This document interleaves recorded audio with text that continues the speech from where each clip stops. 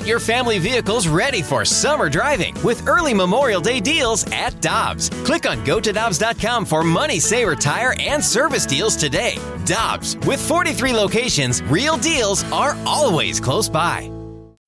Think you know the Brooks Ghost? Think again. Introducing the all-new, better-than-ever Ghost 16. Now with nitrogen-infused cushioning for lightweight, supreme softness that feels good every step, every street, every single day. So go ahead, take your daily joyride in the all-new nitrogen-infused Ghost 16. It'll turn your everyday miles into everyday endorphins. Let's run there. Head to brooksrunning.com to learn more. Time now for the BK and Ferrario podcast, presented by Dobbs Tire and Auto Centers on 101 ESPN.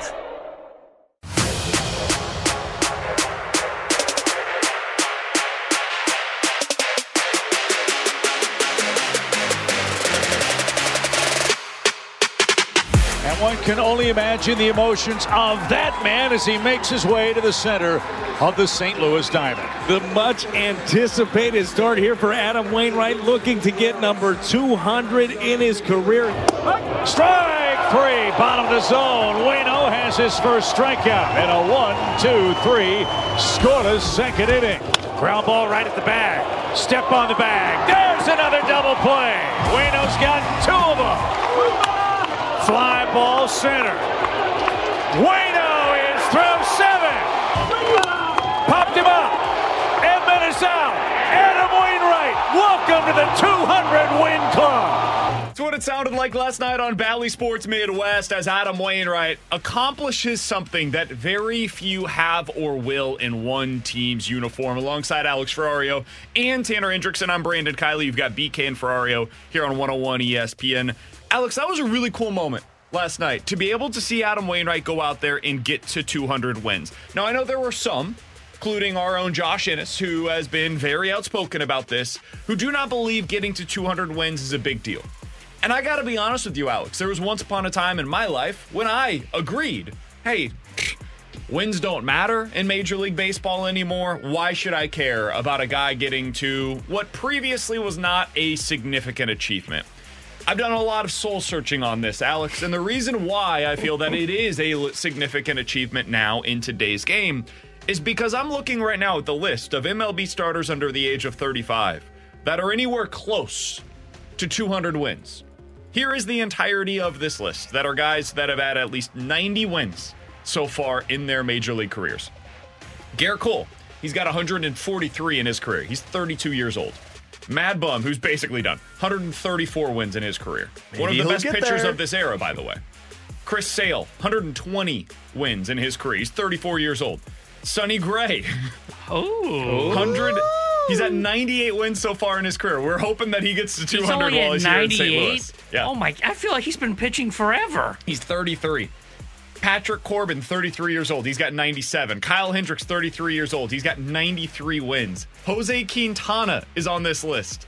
92 wins, 34 years old. And Aaron Nola he has the most wins of any pitcher in Major League Baseball that is currently active at the age of 30 or under. He has 90 in his Major League career. It is remarkably difficult in today's game to be able to get to 200. I don't know who the next guy's going to be that we're going to see on this list. Probably Garrett Cole. After that, I don't really have somebody that I can point to right now with any sort of reasonable expectations. So yeah, last night was a really big deal because it is something that you will almost assuredly not see for the next 5+ years in Major League Baseball. Did anybody else get excited for what he said? Because the Cardinals are going to have 2 guys in the rotation that are going to get 200 wins as Cardinals, like Sonny Gray and Aaron Nola. Let's go. Maybe Madison Bumgarner will come out of retirement for the Cardinals. No, it was frustrating last night seeing Josh, and he's not the only one because there were others saying, like, who cares about 200? This has nothing to do with Waino being a Hall of Famer now because he got to 200 wins. Frankly, I think we've all come to terms he might not be a Hall of Famer. No, it's not that he might. He's not a Hall of Famer. And that's okay. There's nothing wrong with that. He's a Hall of Very Good. He's going to go into the Hall of Fame here in St. Louis. He's a Cardinals Hall of Famer. But here's the thing about it. This has nothing and never had anything to do with him becoming a Hall of Famer and everything to do with doing something that doesn't happen in baseball anymore. 200 wins with the exact same team. And you know why it was such an important night and why I was excited to watch it? Because I'm from St. Louis, and this guy's in St. Louis, and he's doing it in St. Louis. That was what this was all about. Waino came back. We had to deal with the $17.5 million that was deferred money and then not deferred money. It screwed him over of not bringing in players that could help the team compete. We didn't have to bring that part up. Sorry, there was some aggressive What there. the I hell? apologize. We're trying to celebrate. No, I know, I apologize. Just passive aggressiveness there. But look, the season was over back like in June, May for me. April. The one thing we were watching for was this, and we didn't think it was going to be possible. And so for Waino to accomplish this in the fashion that he accomplished, this wasn't an 8-7 victory that the Cardinals just pushed their way through. Waino did the impossible from what we saw this season. That was the other thing that really stood out about last night. That was a vintage Waino performance in every possible way. It was Waino going out there with toothpicks and bubble gum, holding his body together. The guy clearly was not right. He had velocity that was about as bad as he's had at any point this season. He had no way to really get guys out in terms of the modern day stuff. And he was able to grind through. Yeah. And gave you 7 scoreless innings. I saw this last night. If you're just looking at Waino compared to other guys his age, he's the oldest player in Cardinals history to throw 7 scoreless innings, and he did it to get his 200th win. It's the perfect Waino statistic to do it that way on that night to get that win. And that's really why it was so important, because we've seen all of Waino. And we talked about this in the office, like Albert not getting to 700 in St. Louis. It was just different in LA than what it would have been in St. Louis. Mm-hmm. We've been through this entire career with Waino, and you saw the end of it happen last night. That's what was special about it. It has nothing to do with a Hall of Fame case. Okay, that's what I wanted to get to next. Because this is a huge part of what took place last night. You guys mentioned before the show today, did you guys know that Lester got to 200 here? The answer was basically no. I didn't even know he was... Because he had no connection with his fan base. Like, it's a trivia fact. Hey, where did John Lester finish his career? And 90% of the people that you ask that, like the immaculate grid stuff that people are doing, if you have like players that played for the Cardinals and the Red Sox on there, you could put John Lester, and very few would get that one correct. It'd be like a 1%er, right? Waino is different in this way. I looked up earlier today how many pitchers got to 200 wins with one team. Because this is what makes Waino unique. He started and finished his major league career with one team. Every single win he accumulated in his career was here. And the answer, guys, the last time that a player won 200 games with one team was Jim Palmer 40 years ago. If you're looking for pitchers that played their entire careers with one team, who started their careers after free agency was a thing, Waino's the first to do it. The first in Major League history in the last 45 years to start and finish their career with one team in the free agency era to win 200 games, Adam Wainwright. The end of the list.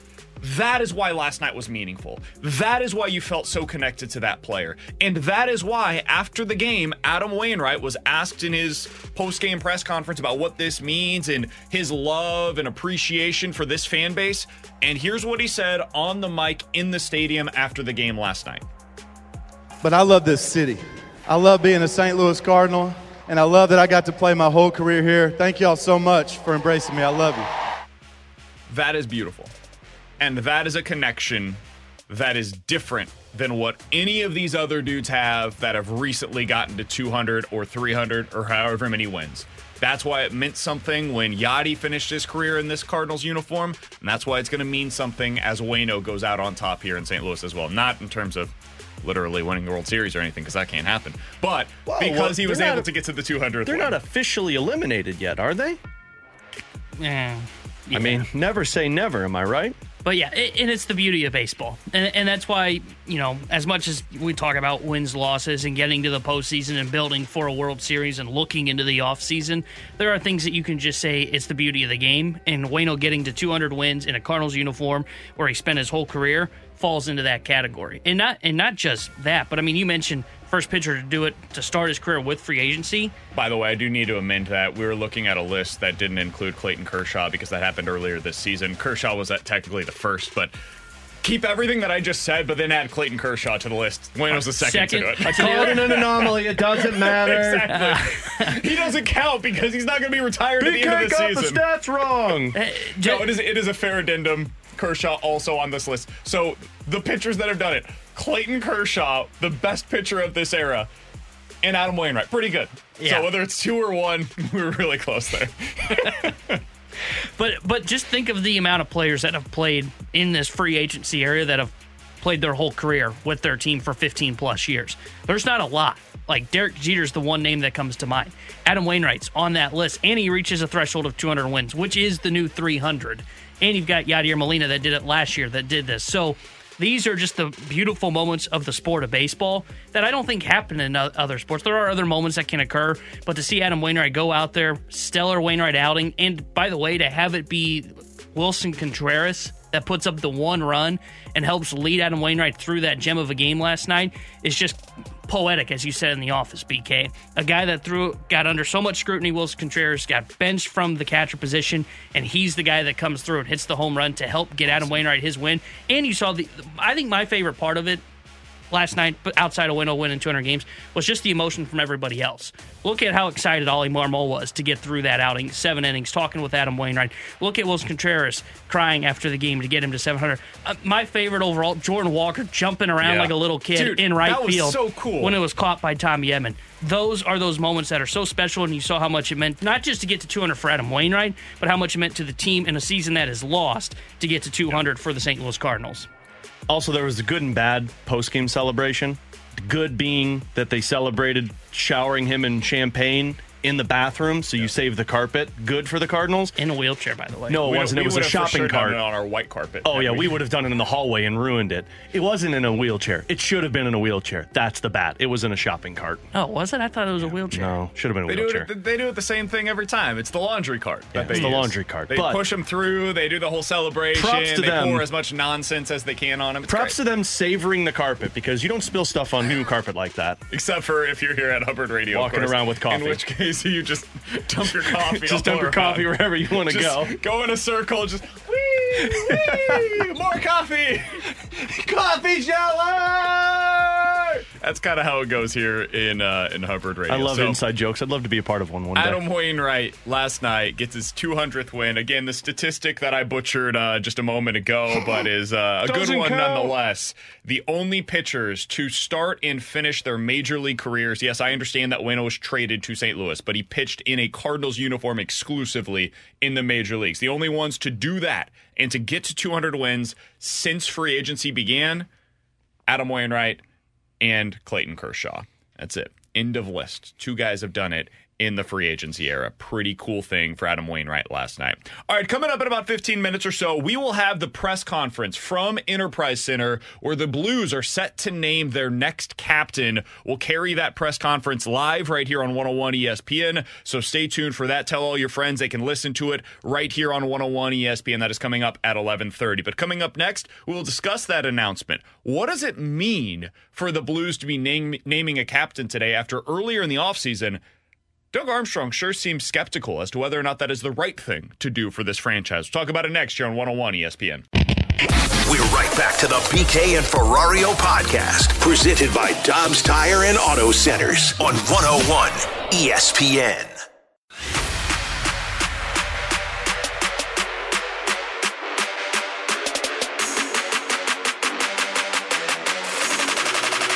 Count that big bang.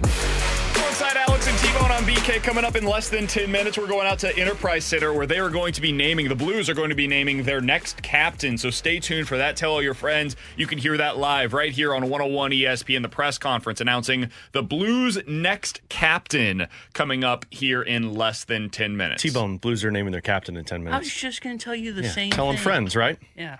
Hey, Ryder, Blues naming their captain. You guys going to tell me? No, God, Okay. no. So, earlier in the offseason, Not even invited to the media luncheon.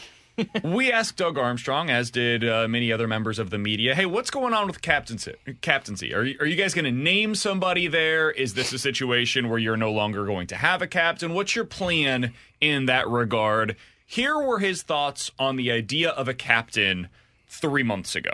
What is the role of a captain, and is the role of a captain in sport anymore? I don't know if there is. You have such a group dynamic in everything these guys deal with, a leadership group, this group, that group. I don't know if you need a C or if you need multiple A's to pull a team together. I also think that if you're a leader, you don't need a C. You don't need Rich Matthews to sew a letter of the alphabet on your jersey to indicate that you're a leader. But that's a more global question on the captaincy, and that's something I've been struggling with, quite honestly, since Petro left, is it a one-man job anymore?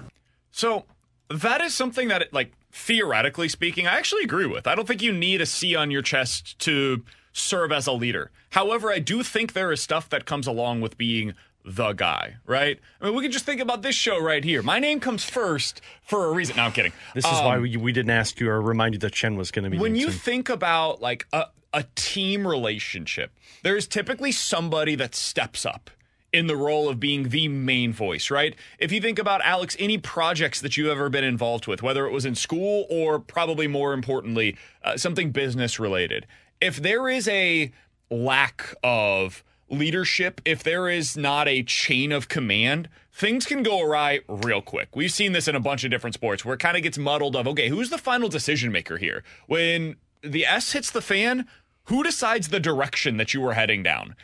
That's what the captain is for. The captain is also for all of the media events that you have to go to where it's just, hey, who's going to go to this, and this? No, you don't have to ask. You know it's going to be that guy because he's wearing the C, and that is part of the role of wearing the C.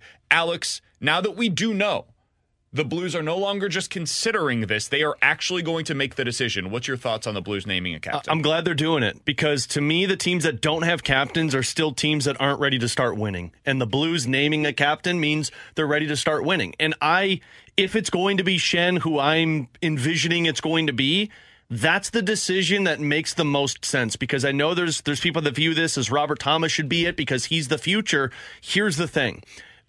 I've seen it in locker rooms just as a media member. When one guy speaks, everybody listens. And that person is important to me. And look, the C doesn't need to be on his jersey. If it's Shen could do this with an A. Shen could do this with no letter on his jersey.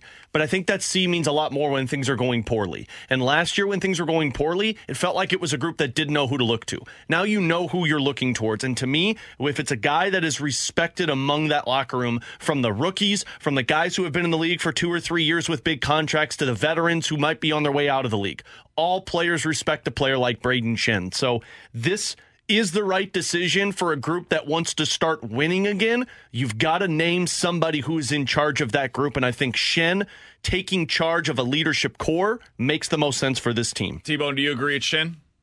I think so. I think Shen makes the most sense for the team since he's been here the longest and he's one of the most looked-to veterans on the team as well. I think we all agree. If they're going to try to win right now, Shen is the guy that I would name captain. We'll find out together who the next captain will be of the St. Louis Blues coming up on the other side. Blues naming their captain, announcing it via a press conference coming up in about 5 minutes. Stay tuned right here on 101 ESPN.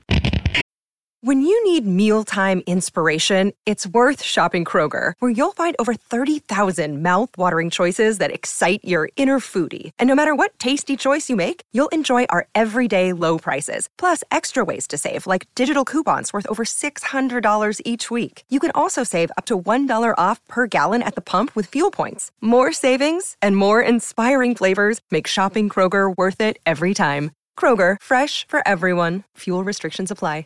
Another day is here, and you're ready for it. What to wear? Check. Breakfast, lunch, and dinner? Check. Planning for what's next and how to save for it? That's where Bank of America can help. For your financial to-dos, Bank of America has experts ready to help get you closer to your goals. Get started at one of our local financial centers or 24/7 in our mobile banking app. Find a location near you at bankofamerica.com/talktous. What would you like the power to do? Mobile banking requires downloading the app and is only available for select devices. Message and data rates may apply. Bank of America NA, member FDIC. We're right back to the BK and Ferrario podcast, presented by Dobbs Tire and Auto Centers on 101 ESPN.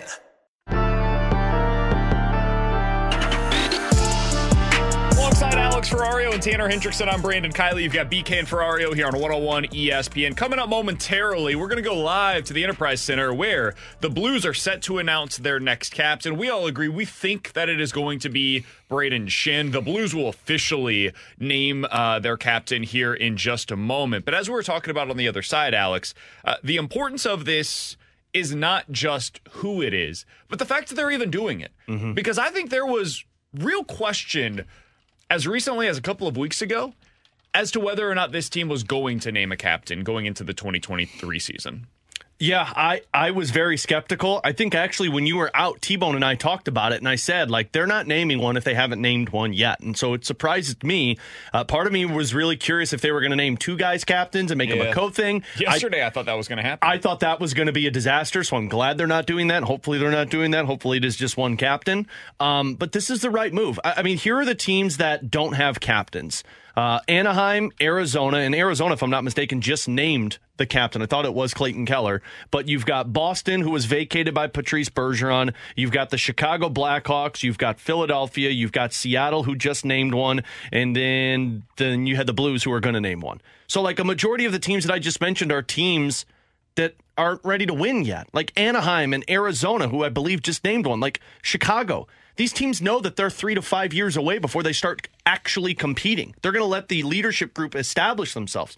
The Blues, it's been established already who your leaders are. And I think just like it was when Petro was the captain, just like it was when Backes was the captain, you've got a clear-cut answer that everybody looks to. I know Joey talked about it on the broadcast last year. When things were bad, Army would pull Schenn aside and talk to him about talking to the players. That's captain material. Yep. So that's why I think it's important when one guy is the established captain. So when things are bad, the guys that are struggling can look to him. I think a lot of what happened last season, now there were a million things that went wrong, but part of it was it felt as if the Blues were trying to make guys into something that they weren't ready to be yet. And this year, if they announce Brayden Schenn as the captain the way that we believe that they will, this is something where they're counting on a guy to be something that he already is. It sounds like they're ready to go out at Enterprise Center. Let's go down there with the Blues announcing their next captain here on 101 ESPN. We've come together today to introduce the leadership group for the 23-24 Blues season. The organization is proud to announce Robert Thomas, Justin Fault, Colton Parenko as assistant captains, and Brayden Schenn as the 24th captain in Blues history. As we explored the best direction for the organization moving forward, it became clear that this team needed a veteran player with vast experiences on and off the ice to hold the title of captain. As we transition into a new era of Blues hockey, having been there, seen that, done that leader was necessary. With that said, the NHL has evolved and no one person can be held solely responsible for the team. The responsibility to prepare on and off the ice is an individual choice. What we have passed on to this leadership group is the shared responsibility to create and maintain a standard that will make our city and fans proud. Ultimately, our belief that each group functions best with a focal point leader that has the trust of his teammates, coaches, organization as a whole. Brayden Schenn has experience, courage, toughness, and knowledge that is needed for this group now and moving forward. It is Craig's and my privilege now to present Brayden with his new jersey with the C proudly stitched on.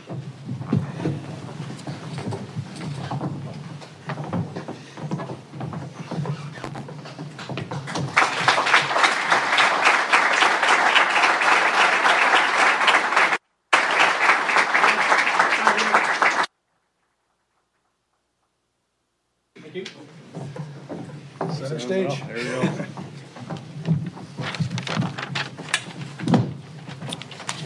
I just want to say thanks to everyone for coming, and most importantly, those guys sitting to the left of me right now, my teammates. It's a pretty special day. standing up here, being the captain of the St. Louis Blues. It's something I'll remember forever, but remember you guys showing up for me, means a lot. These are the guys that I come to battle and war every day and enjoy being at the rink with them. So I just want to say thanks to you guys. Thanks to Mr. Stillman and the ownership team, Doug and his management team and Chief and the coaching staff for believing in me, that me and the leaders that we have on our team as well, with Justin and Colton and Robert, that we are the guys to get this team in the right direction, lean on each other and keep pushing it forward in the right direction. St. Louis Blues is a pretty historic franchise with many great leaders. If you look around, the list of guys that have been the captain of the St. Louis Blues before, with the Plager brothers to Bernie Federico, kind of the era of I grew up watching with Gretzky, Hall, Pronger, McInnes.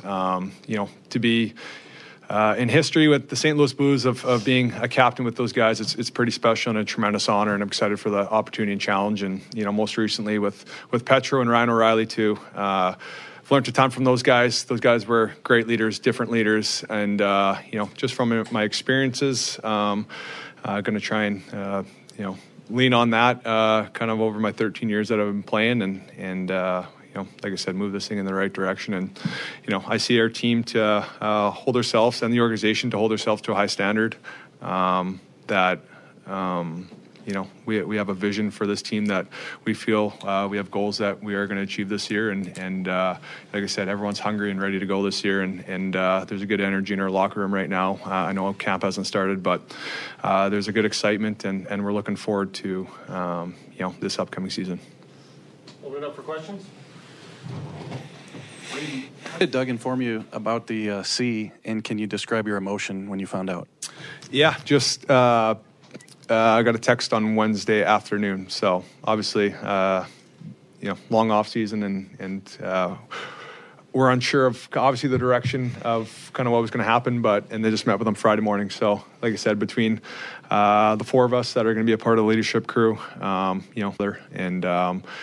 only that, with the four guys, it's everyone in our locker room. We have guys that have won cups, guys that have a ton of experience. So, the guys that are going to have voices that the four of us can lean on and like I said, get this thing moving to where it needs to be. Doug, was it a difficult decision, and what ultimately led to the man on your right there? And does he embody everything you want as a captain? Yeah, the last part first. Yes, he does. As I said, I think the experience, the been there, done that. We are transitioning, and I think having someone in our group that was a 5th overall pick that has played on a couple of organizations, that there's not much that he hasn't seen that he can share with the group, and also his persona on the ice is St. Louis original, and I think it's something that we want to continue with.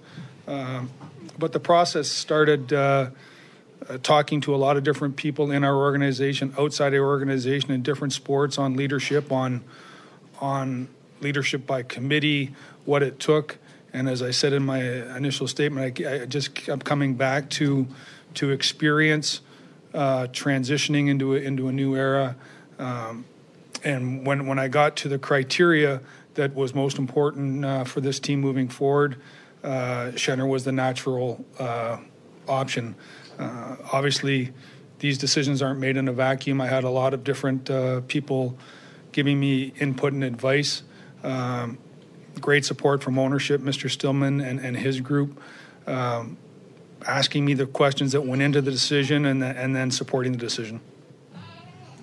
Doug, who were some of those people that informed the decision on your end? I don't want to get into specific names. They're former Blues players, former captains in the NHL that I've worked with internationally, Hall of Fame players, Hall of Fame coaches, different managers. As I said, it's something that we took very seriously.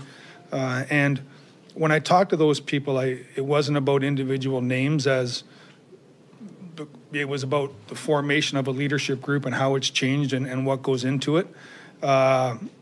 So there was obviously Craig and I talked quite a bit about it. We shared different ideas. but it just became a overriding factor on the characteristics and where we were at as an organization. We still have a number of veteran players here as we transition. Their goal is to win today. Their goal is to be led by someone that has that same focus of winning today, and we're excited about where we're at. Craig, I'm assuming that you believe that a captain still is needed in today's NHL. If that's the case, why do you believe so? And can you discuss your relationship with Braden and why you think he's a good fit? Yeah. First of all, I think captain's important for sure. I think it completes your team, in my opinion. These guys have talked about, this team's hungry to prove themselves this year and going forward. We still have a lot of veterans on our team. We're still in the winning business here, so I think having a captain is important in terms of that. Braden, experience for sure. Great character, toughness. I mean, he's been a Blue here for 5-6 years now. He's learned from different captains that he talked about and saw how things were done. He's won. And, he leads by example. You can see, his teammates are here supporting him, so that's a good sign right there, in my opinion, that they're here to show the support. I think Braden does everything the right way, on and off the ice. Off the ice, you don't see all the little things he does, the work he puts in every day, on the ice, off the ice, how he treats his teammates and supports his teammates and helps his teammates. And then on the ice, you guys see what he does. He brings toughness, he brings scoring, he brings all the intangibles that go into a captain.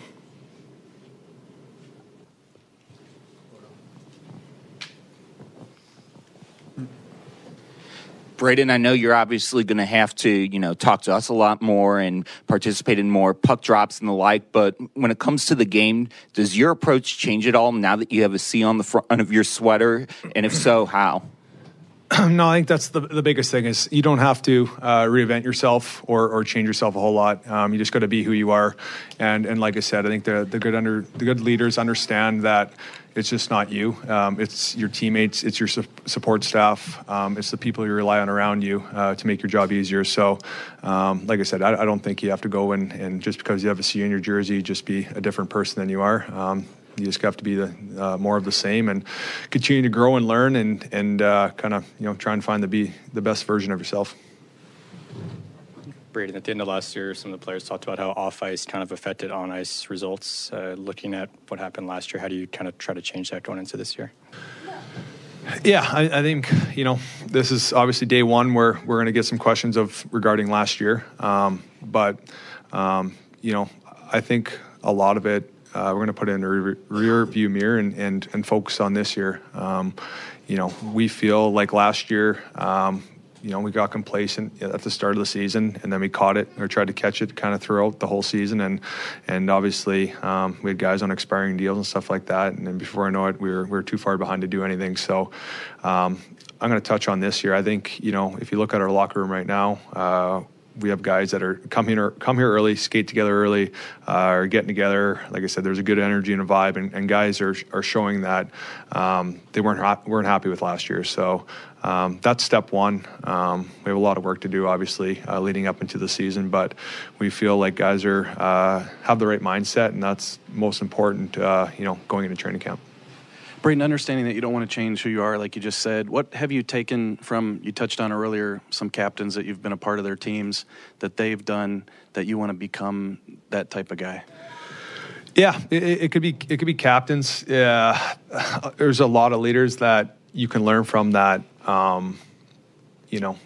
not captains. And one guy, I think, I always say coming to St. Louis was probably the best thing for me. It was the best thing for my career and everything else. And just the guys I got to be around, how tight everyone is, how the culture is. And one guy I really learned from is Alex Steen. He was assistant captain along with Petro.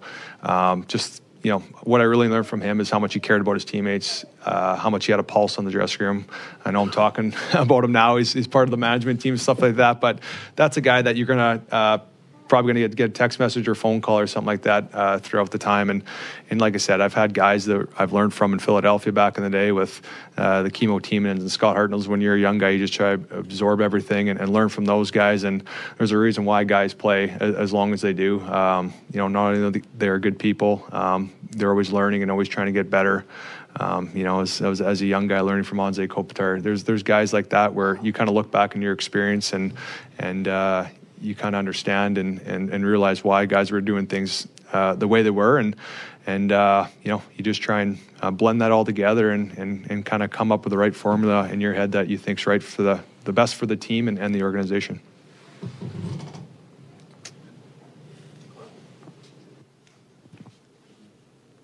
Anything final? All right. Thank you very much for coming. Thank you. It's what it sounded like live down at Enterprise Center. The news of the day, Alex Ferrario, is that the St. Louis Blues have named their 24th captain in team history. It will be Braden Shin, as we all expected here on the show. The assistant captains for the season are Robert Thomas, Justin Falk, and Colton Parayko. I think that last piece there, Alex, is something that you were discussing with me off air previously going into this segment was Braden Shin reminds you so much of Alex Steen as a leader. Yeah. And I mentioned, I think Braden Shin's going to be a general manager at some point. Just listening to him there and the way that he views hockey through the lens of a player, like you can already see that the gears just shift in his head a little bit differently than they do for a lot of players. As you were listening to that, whether it was something that Army said, Berube said, or Shin said, what stood out to you about that press conference? A couple of nuggets. First of all, Army at the beginning kind of contradicted himself there, which was really surprising, and it kind of leans more into the understanding of, I think this was a Craig Berube decision. I think Army truly believes that the role of captaincy has changed a little bit. He even talked about how he mentioned, this isn't just a one-person thing. The other leadership core guys are very going to be in charge of this team, which I understand. But then hearing Craig Berube talk about the captaincy, because he was asked, does it still matter? And he said, I think the captain is important still. It completes your team and helps a hungry team prove themselves. This is that transition period that Doug mentioned, and now you're stepping into it, and you have somebody at the helm of it all. It's what they did with Backes when they started to transition into a winning team. It's what they did with Petro, and it's what they tried to do with Ryan O'Reilly. And frankly, Shen is the right decision. And hearing him talk about the captains that he played for and learned from. I mean, listen to some of these names. Anze Kopitar, Mike Richards, Chris Pronger, Claude Giroux, Alex Pietrangelo, Ryan O'Reilly. Like, you don't think this guy has taken nuggets from every single person, on top of the fact that he plays a physical brand, steps up for his teammates, understands what the coach's messaging is. That's another important factor. If you've got a guy who doesn't agree with the coach, then the rest of the team's not going to agree with the coach. Everything just exemplifies Braden Shen as a captain. Can I be honest? I know Ryan O'Reilly was the undisputed captain, and I'm not trying to take anything away from him. From the moment that Braden Shen became a St. Louis Blue, he felt like a captain. You knew he was going to be a captain. Like, he just did. He was my favorite player from the first season that we watched him here in St. Louis because of how he plays, like stylistically the way that he is. How many times over the last few years have we said something to the effect of, guys, Braden Shen can't be the only one that's sticking up for his teammates? And we kind of almost said it half-heartedly, and it's something that they did actually have to fix, and I think they have with the way that they've constructed the fourth line this year specifically. But the reason why we had to say it is because Braden Shen was always the guy that was willing to do it. Mm-hmm. Like, if something needed to be done, whether it was a big hit needed to be laid, a fight had to happen at the drop of the puck, like whatever it was that needed to be done for the St. Louis Blues over the last few seasons, Shen was the guy that you could always count on to do it. If they needed somebody to speak with the media, Shen was typically made available. He does that himself. That is not something where the Blues have to go to him and say, hey, are you willing or able to go ahead and talk to the media when stuff is just not going the way that anybody wants it to? These questions are going to suck. It's not going to be fun. You're not going to have anything to say. You know exactly what's going to happen here. And he's always like, yeah, I'll go do it. I got you. I'll take care of it. That's what a captain is, man. Yeah. That is the front-facing part of it, and he's also very good inside of the dressing room, and you could speak more to that, certainly, than anybody else can. Yeah, I mean, you could just, you see the way that players react around him, and I'm curious to see, I would imagine a majority of that team was there, but you see how guys are. He's lighthearted when he needs to be. He stands up and speaks when he needs to be. He's always available, and I think those are qualities that are important for a team, especially. And look, I understand what I said earlier of, he was a guy when things were going bad, Doug Armstrong went to and told him to talk with the players, and they're like, I saw a couple of texts that said, well, the team was still bad, so obviously it didn't work. It's different when you got that C, man. It really is. And I know it doesn't matter also, to just some because people. you have a good captain doesn't mean you're going to be a good team. No. Like, we've seen this. Leadership the absence of leadership will mean that your team is going to be bad, but the presence of leadership does not inherently mean that you're going to be good. But if you look at the successful teams, if you get the right player, that person can sustain winning culture. And I think that's what Braden Shen has been. That's the other thing, too. Like, because when people think captains, they think of, oh, well, it's got to be the best player for it. Braden Shen, since he was acquired by the Blues, leads all Blues players in goals, assists, power play goals, power play points, and shots. Like, Braden Shen is a consistent top player for the St. Louis Blues. So everything, again, it just encapsulates what a captain truly is. And Braden Shen matched that. And I think they made the right decision they made the right decision transitioning to this winning culture with Braden Shen. How many ribs did he have broken in, what was it, the 2021-22 season? I thought it was 3, 4, say 3 or 5. Like half of his side basically was just shredded in half as he was continuing to play throughout that season. I'm not saying that that is the reason why you make somebody a captain, but that's a pretty good reason to make somebody a captain. That's the guy I want everybody in the room to look towards and say, here's your leader. He's doing it. This is a pot shot. This is unfair of what I'm about to say. You don't make Tyler O'Neill your captain, man. You want somebody that's going to be on the ice every single night. And Braden Shen is willing to play through basically whatever it is that is necessary in order to go up there and show out for his team. So for all of those reasons and so many more, we have said all along, Braden Shen is the guy that should be named the next captain of the St. Louis Blues. Mm-hmm. I'm glad they did it. Me too. I'm glad they decided, you know what, hell or high water, we're going to go out there and have somebody that has a C on their chest. And I think that this is the best thing for the Blues in 2023. Long term, maybe it ends up being Robert Thomas 5 years from now. Maybe it ends up being Pavel Buchnevich 5 years from now. Maybe it ends up being Jake Neighbors 5 years from now. I don't know who it's going to be. I don't really care. What you need is somebody to be the captain for at least the next few seasons while you're going through this transition, and Braden Shen was the correct person for that job right now. Doug Armstrong calling us in 15 minutes. So Doug Armstrong's going to join us at the top of the hour. Coming up in about 10 minutes or so, we'll be joined by Doug Armstrong, Blues president of hockey operations. Very excited to see what he has to say about what led to this decision. You heard a little bit there. We'll try to dig a little deeper. That's coming up in just a little bit. Questions and answers is next. We're right back to the BK and Ferrario podcast, presented by Dobbs Tire and Auto Centers on 101 ESPN. You've got questions, we may have the answers. Maybe. It's BK and Ferrario's questions and answers on 101 ESPN. 399-9646 is the Air Comfort Service X line for questions and answers in less than 10 minutes. Doug Armstrong will join the show, but right now let's get to this from the 314. Guys, do you think that Jamie Rivers is getting enough credit for setting the tone last night for Waino to get to 200 wins? Didn't get to see the actual pitch. I just saw him winding up, and then I haven't seen videos of it. They didn't show the actual pitch of it. So you know what that means?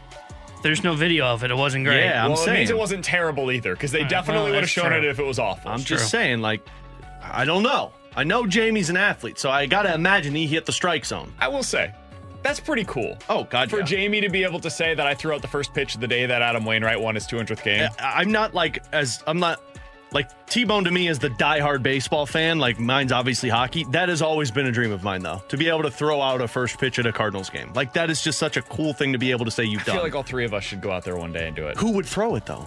All three of us. You could do 3 simultaneously. Yeah, but then Tanner gets in my way. We've got that in our budget this year, right? I would, of course, be the one that Call it BK and Ferrario Day at the ballpark. On the mound.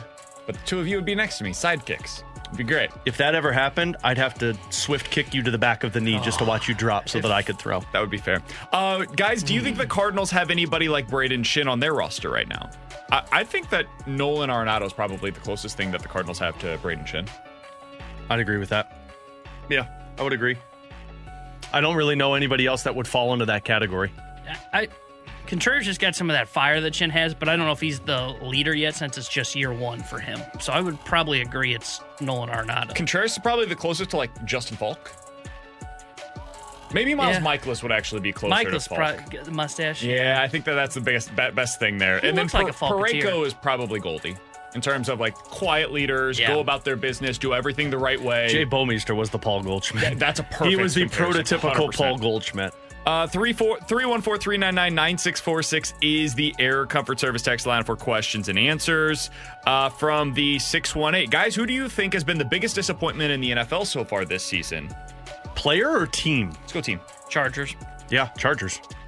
Chargers offense looks awesome. Bengals are up there too, but Still, at least that's explainable. Yeah. So I would say Chargers. They just do not look. They haven't looked great. I think they're going to be fine, but they just have not looked great. Which one of you picked the Bears to win the NFC North? I think that was me. Bears are pretty close. Yeah. Bears have been an atrocity. I think the Bears are pretty easy to explain too. I think their coach is an idiot.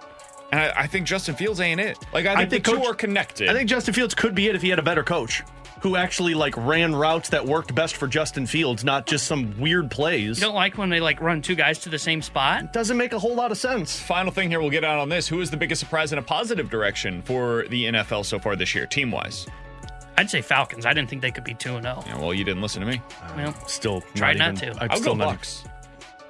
I don't believe in the Bucks. I don't either. But the Tampa Bay Buccaneers offense, what just happened? Being as good as it has been so far, I don't care who you've played. I didn't think they were capable of that with Baker Mayfield as the quarterback. I think mine would probably be the Ravens.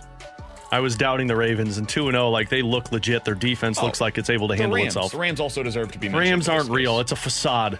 It's like when you're thirsty and you see a waterfall. It's not there. He's Alex Ferrario, that's Tanner Hendrickson, and I'm Brandon Kiley. What? Coming up next, we're going to catch up with the Blues president of hockey operations, Doug Armstrong, coming off of the announcement that the Blues have named their 24th captain in team history. It will be Braden Shin. What led to the decision? We'll ask Army next year on 101 ESPN. We're right back to the BK and Ferrario podcast, presented by Dobbs Tire and Auto Centers on 101 ESPN.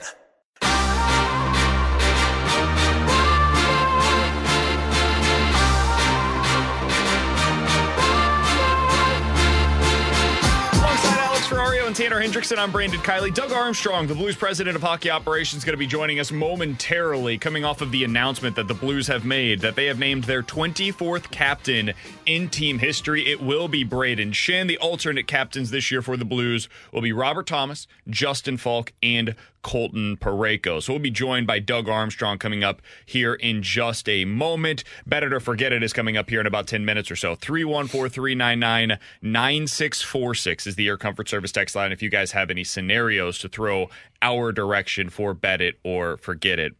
Alex, at the beginning of the offseason, we've talked about this a few different times, Doug Armstrong made it very clear he was openly wondering if there was a place in the modern game for a captain. This is a question that I want to ask Army here in just a little bit.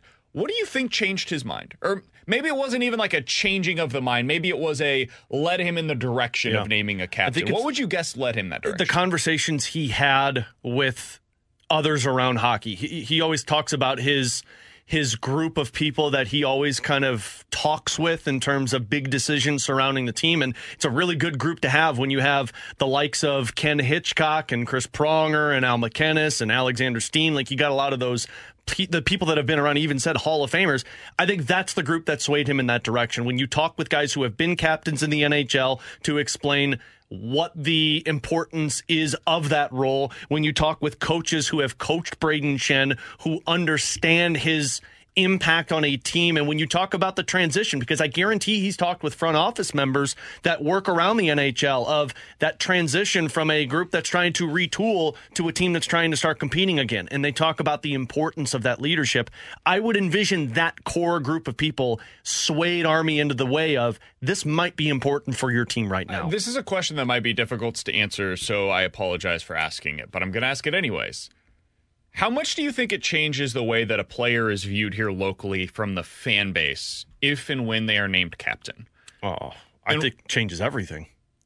How so? Explain that. I mean, At least from somebody who's been in St. Louis, born and raised, like when you watch teams, you kind of isolate players that you say, oh yeah, that's a captain. And it's the way they play. Specifically, I'll just go off of hockey because obviously it's the sport where you do put the letter on that person. But when you think of like a guy like David Backes, who came into the league as a big guy who was a fourth line player and pushed his way into the league, guys that step up for their teammates, guys that showcase what it means to be a part of that team, that show the pride of that team, that's how people buy into that player. And I think the stock for that player when he's named captain goes from I like this guy to love this guy, if that makes sense. Like Backes was that player for me that looked as when he was drafted and brought in, people weren't sure who he was. And then when he was named captain, people were like, oh, this guy's a leader. This guy bleeds for the St. Louis Blues. That's why he's appreciated so much. The reason why I ask is because I do remember a time, and it obviously changed, when Petros almost went the other way, where people went from like really liking Petro, good defenseman, and suddenly he was a captain, team had some struggles, and people kind of blamed it on Petro. And there was a point in time, I remember having the conversations, and again, we kind of whitewash this now because it ended up with him hoisting the Stanley Cup, but there was a point in time when people openly wondered, fans did, is it time to strip the C from Alex Pietrangelo? And this is not me suggesting that things are going to go horribly awry this season with Braden Shen as the captain, certainly not because of him being the captain. However, I do wonder... It's kind of like quarterback in the NFL, right? They get too much blame and probably a little too much praise. When things are going well, they get all the praise, and when things are going poorly, they get all of the blame. I think some of that is also true for a captain in the NHL, where when things were going well for the Blues, suddenly Alex Pietrangelo he was the reason why the Blues are having so much success. And when things were going poorly, he was the reason why they were having so many struggles. And so I do wonder how that's going to play into how Shin is remembered here in St. Louis, how his time will be remembered here in St. Louis. And it's why I'm glad he's the guy that got it. Yeah. Is because I don't think that's going to rub him in a way that is like overly negative. I think having that much put onto a guy like Robert Thomas this early in his career, especially when we all don't really know how the season's going to go for the Blues, could go well, could go a little poorly. I do think that's another reason why I think it was smart to put it on a veteran leader this year. Absolutely. And the guy that, while you were just talking about this, comes to mind is Taylor Hall. Like, Taylor Hall was brought into the NHL as that number 1 overall pick, and he wasn't named the captain, but he was an assistant captain for multiple years when he was brought in. They never named him the captain because they moved on from him. But I think there's so much pressure put on somebody, 1, when you're named a captain, and 2, when you're that highly stocked of a draft pick. Like Jonathan Taves is another one. He was drafted and named the captain of the Chicago Blackhawks. That's a lot of pressure to put on somebody who, look, Robert Thomas has been in the league for 4 to 5 years. Robert Thomas has established himself, but I think he's still trying to figure out who he is. Braden Shen knows exactly who he is in the NHL, and that's why if you look at a player that way and you say, okay, do we want him to take over that role, or do we want him to continue to work? Because, look, that's what Braden Shen's been doing. Braden Shen's been around all of these captains that have been in the NHL. Robert Thomas gets that luxury now. And it looks like we do have Blues President of Hockey Operations, Doug Armstrong, on the line right now. He's joining us via the 101 ESPN hotline. Doug, we appreciate the time as always, man. Huge day, certainly, for the St. Louis Blues. How are you doing? Well, thanks for having me on, and doing very well. How about yourself? Doing really well. So I wanted to start with this, Army, because earlier in the offseason, I remember listening to you at the end of season press conference, and you were asked about naming a captain for the upcoming season, and you said it's something that you're going to give serious consideration, but you're not sure what the role is anymore for a captain in the modern game. What led you to this decision? Can you take us behind the scenes a bit on how you arrived at the decision, not only to name Shin the captain, but to name any captain? Yeah, I would say it was just dialogue. I was able to jump into my Rolodex, which half your listeners won't know what that is, but and look back at and talk to people that I've worked with that have been former captains, no longer in the league, some players that I know that are still in the league, some former coaches, some former managers, a couple of current coaches that I know very well.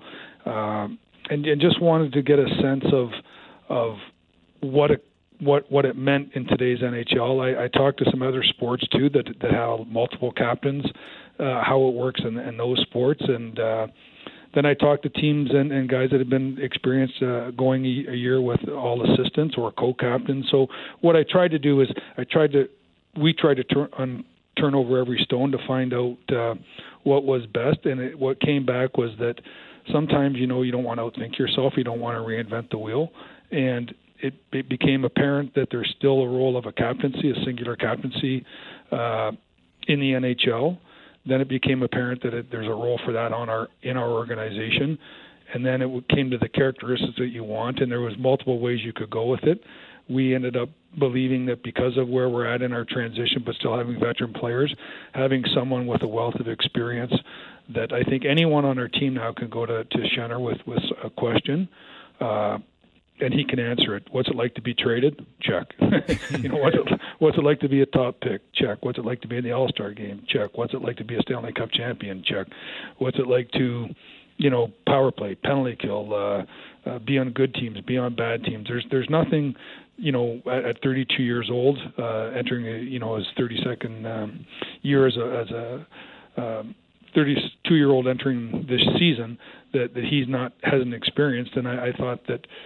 Again, Doug, don't outthink yourself on this one.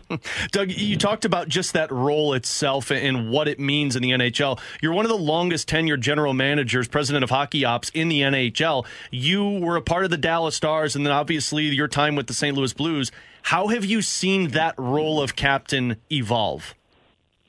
Well, I think that when I started, now, I'm fortunate enough still be in the league. This is the 34th training camp I've attended in a management capacity, and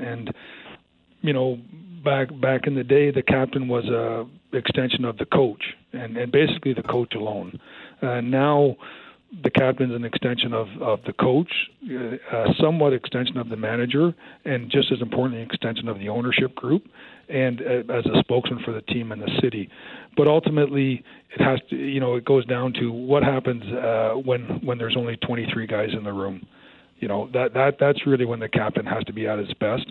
And I think as society has changed, it's become more difficult, and Riz can talk to it. It's been more difficult to say uncomfortable things to people because it's just hard. It's hard to hold people accountable, and I think that the great captains can find a way to put friendship aside in the sense of saying what's need to be said, trying to say it in a way that is soothing or people understand, but if it's not, they still have to say it, and I think that's the sign of a great leader in today's game, and I think that the four players that we've tasked to be the leadership group and Schenner as the main captain have that quality.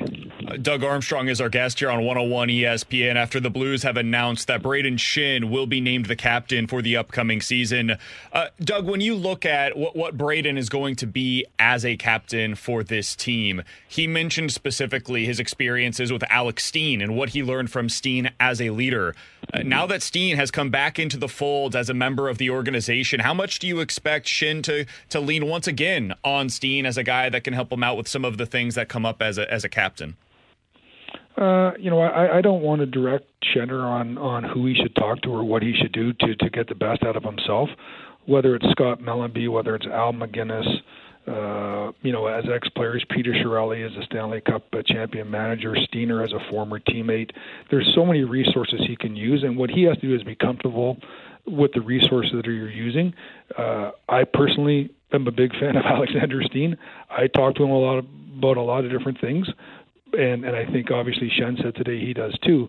But there's certainly a wealth of knowledge in our organization, and then also a wealth of knowledge he has from friends and supporters around the league, current players and former players and coaches that he can rely on. We're talking with Doug Armstrong, president of hockey operations for the St. Louis Blues here on BK and Ferrario. Doug, onto the hockey side of things. Training camp opens up later this week, and I'm sure you're just as excited as pretty much every Blues fan. It's been a long offseason, but you talked about in the offseason the Blues being at that 50-yard line and hoping that this team pushes towards the offensive zone. Do you feel like this offseason for you and your staff have pushed that team towards that offensive side? I would say it's not our staff, it's our players. The disappointment that we all felt at the end of the year. Sometimes it goes away. You get on the golf course, you get to Hawaii, wherever you go, and you're into summer mode. But there's been a bad odor and a bad taste around us, and it hasn't gone away. And that's the frustration. I said to someone today that when you leave a job unattended to, it just festers and festers, and it felt like we didn't get the best out of who we were last year. And some years you get the best out of who you are, and you're just not good enough, or you didn't get the breaks. But when you don't give yourself to be the best you can be, it really it has a bad feeling, and that feeling didn't go away from me or Craig. And then as you see players over the summer in return, they still have that same feeling too, which I think is really what you want to see as someone part of an organization. I think that last answer informs some of what I'm about to ask you here, Doug. But I think one of the big questions that we've heard from fans during this offseason is you're going into the season primarily with the same group of defensemen as you had a year ago. And fans have asked us, why do we believe that it's going to be different this upcoming season? So I'll ask you the same question. What gives you belief that this is going to be different defensively from what it was a year ago? Well, I think if you just look at last year alone, then I get the question. But if you look at the year before with 110-point teams or these players' careers to date, you would say, why did last year happen? Not is last year the norm? If we're having the same thing a year from now and a year after that, then you've answered that question. But I think there's that disappointment from not only the group of defensemen, but the defensemen are only a byproduct of overall team game that wasn't good enough. So the proof will be in the pudding. I don't want to. Who cares what I say? It's what we do, and I think what we're going to do is put our best foot forward, and we'll be judged by that. Speaking of the defenseman, Doug, of course, nobody wants to see an injury, specifically with a player like Torrey Krug for how impactful he is. But from a president of hockey ops mindset, that has to open up a lot of opportunities for other guys in camp. Yeah, it does. And injuries are part of our game, and this one doesn't sound like it's going to be serious, but it does take him out of the first part of training camp, which then, like the regular season, those reps with Krug were going to be with an experienced player. Now that's going to go to somebody different, and it's.